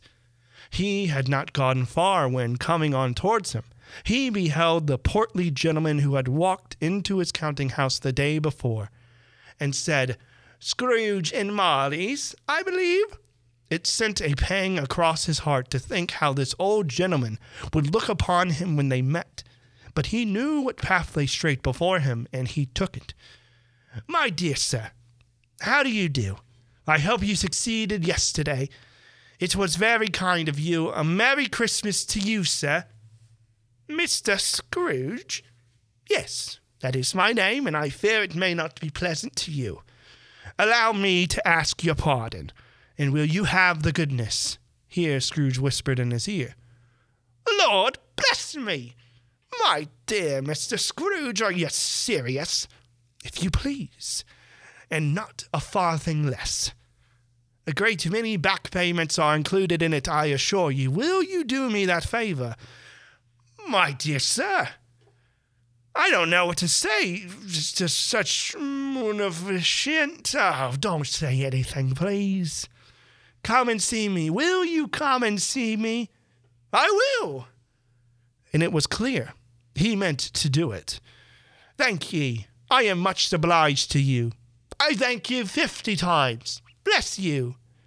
He went to church and walked about the streets and watched the people hurrying to and fro and patted the children on the head and questioned beggars and looked down into the kitchens of houses and up to the windows and found that everything could yield him pleasure. He had never dreamed that any walk, that anything, could give him so much happiness. In the afternoon, he turned his steps towards his nephew's house. He passed the door a dozen times before he had the courage to go up and knock, but he made a dash and did it. "Is your master at home, my dear?" "Yes, sir." "Where is he, my love?" "He's in the dining room, sir, along with mistress. I'll show you upstairs, if you please." "Thank ye, he knows me." "I'll go in here, my dear." He turned it gently and sidled his face in round the door. They were looking at the table, which was spread out in great array, for these young housekeepers are always nervous on such points, and like to see that everything is right. "Fred!" Dear heart alive, how his niece by marriage started! Scrooge had forgotten for the moment about her sitting in the corner with the footstool, or he wouldn't have done it on any account. "Why, bless my soul, who's that?" "It's I, your Uncle Scrooge. I've come to dinner. Will you let me in, Fred?" "Let him in? It is a mercy he didn't shake his arm off. He was at home in 5 minutes. Nothing could be heartier. His niece looked just the same. So did Topper when he came. So did the plump sister when she came. So did everyone when they came. Wonderful party, wonderful games, wonderful unanimity, wonderful happiness. But he was early at the office the next morning. Oh, he was early there. If he could only be there first and catch Bob Cratchit coming late. That was the thing he had set his heart upon. And he did it. Yes, he did. The clock struck 9. No Bob. 1:15. No Bob. He was full 18 minutes and a half behind his time. Scrooge sat with the door wide open that he might see him come into the tank. His hat was off before he opened the door, his comforter too. He was on his stool in a jiffy, driving away with his pen as if he were trying to overtake 9 o'clock. "Hello. What do you mean by coming here this time today?" growled Scrooge in his accustomed voice as near as he could feign it. "I am so very, very sorry, sir. I am behind my time." "You are. Yes, I think you are. Step this way, sir, if you please." It's only once a year, sir. It shall not be repeated. I was making rather merry yesterday, sir. Now, I'll tell you what, my friend. I am not going to stand this sort of thing any longer. And therefore," he continued, leaping from his stool and giving Bob such a dig in the waistcoat that he staggered back into the tank again, "and therefore, I am about to raise your salary." Bob trembled and got a little nearer to the ruler. He had a momentary idea of knocking Scrooge down with it, holding him, and calling to the people in the court for help in a strait waistcoat. "A Merry Christmas, Bob," said Scrooge, with an earnest that could not be mistaken, as he clapped him on his back. "A Merry Christmas, Bob, my good fellow. Then I have given you for many a year. I'll raise your salary and endeavor to assist your struggling family, and we will discuss your affairs this very afternoon, over a Christmas bowl of smoking bishop, Bob. Make up the fires, and buy another coal scuttle before you dot another I, Bob Cratchit. Merry Christmas!" Scrooge was better than his word. He did it all, and infinitely more. And to Tiny Tim, who did not die, he was a second father. He became as good a friend, as good a master, and as good a man as the good old city knew, or any other good old city, town, or borough in the good old world. Some people laughed to see the alteration in him, but he let them laugh, and little heeded them, for he was wise enough to know that nothing ever happened on this globe for good, at which some people did not have their fill of laughter in the outset, and nothing that such as these would be blind anyway. He thought it was quite as well that they should wrinkle up their eyes in grins as have the malady in less attractive forms. His own heart laughed, and that was quite enough for him. He had no further intercourse with spirits, but lived upon the total abstinence principle ever afterwards, and it was always said of him that he knew how to keep Christmas well, if any man alive possessed the knowledge. May that be truly said of us, and all of us. And so, as Tiny Tim observed, God bless us, everyone.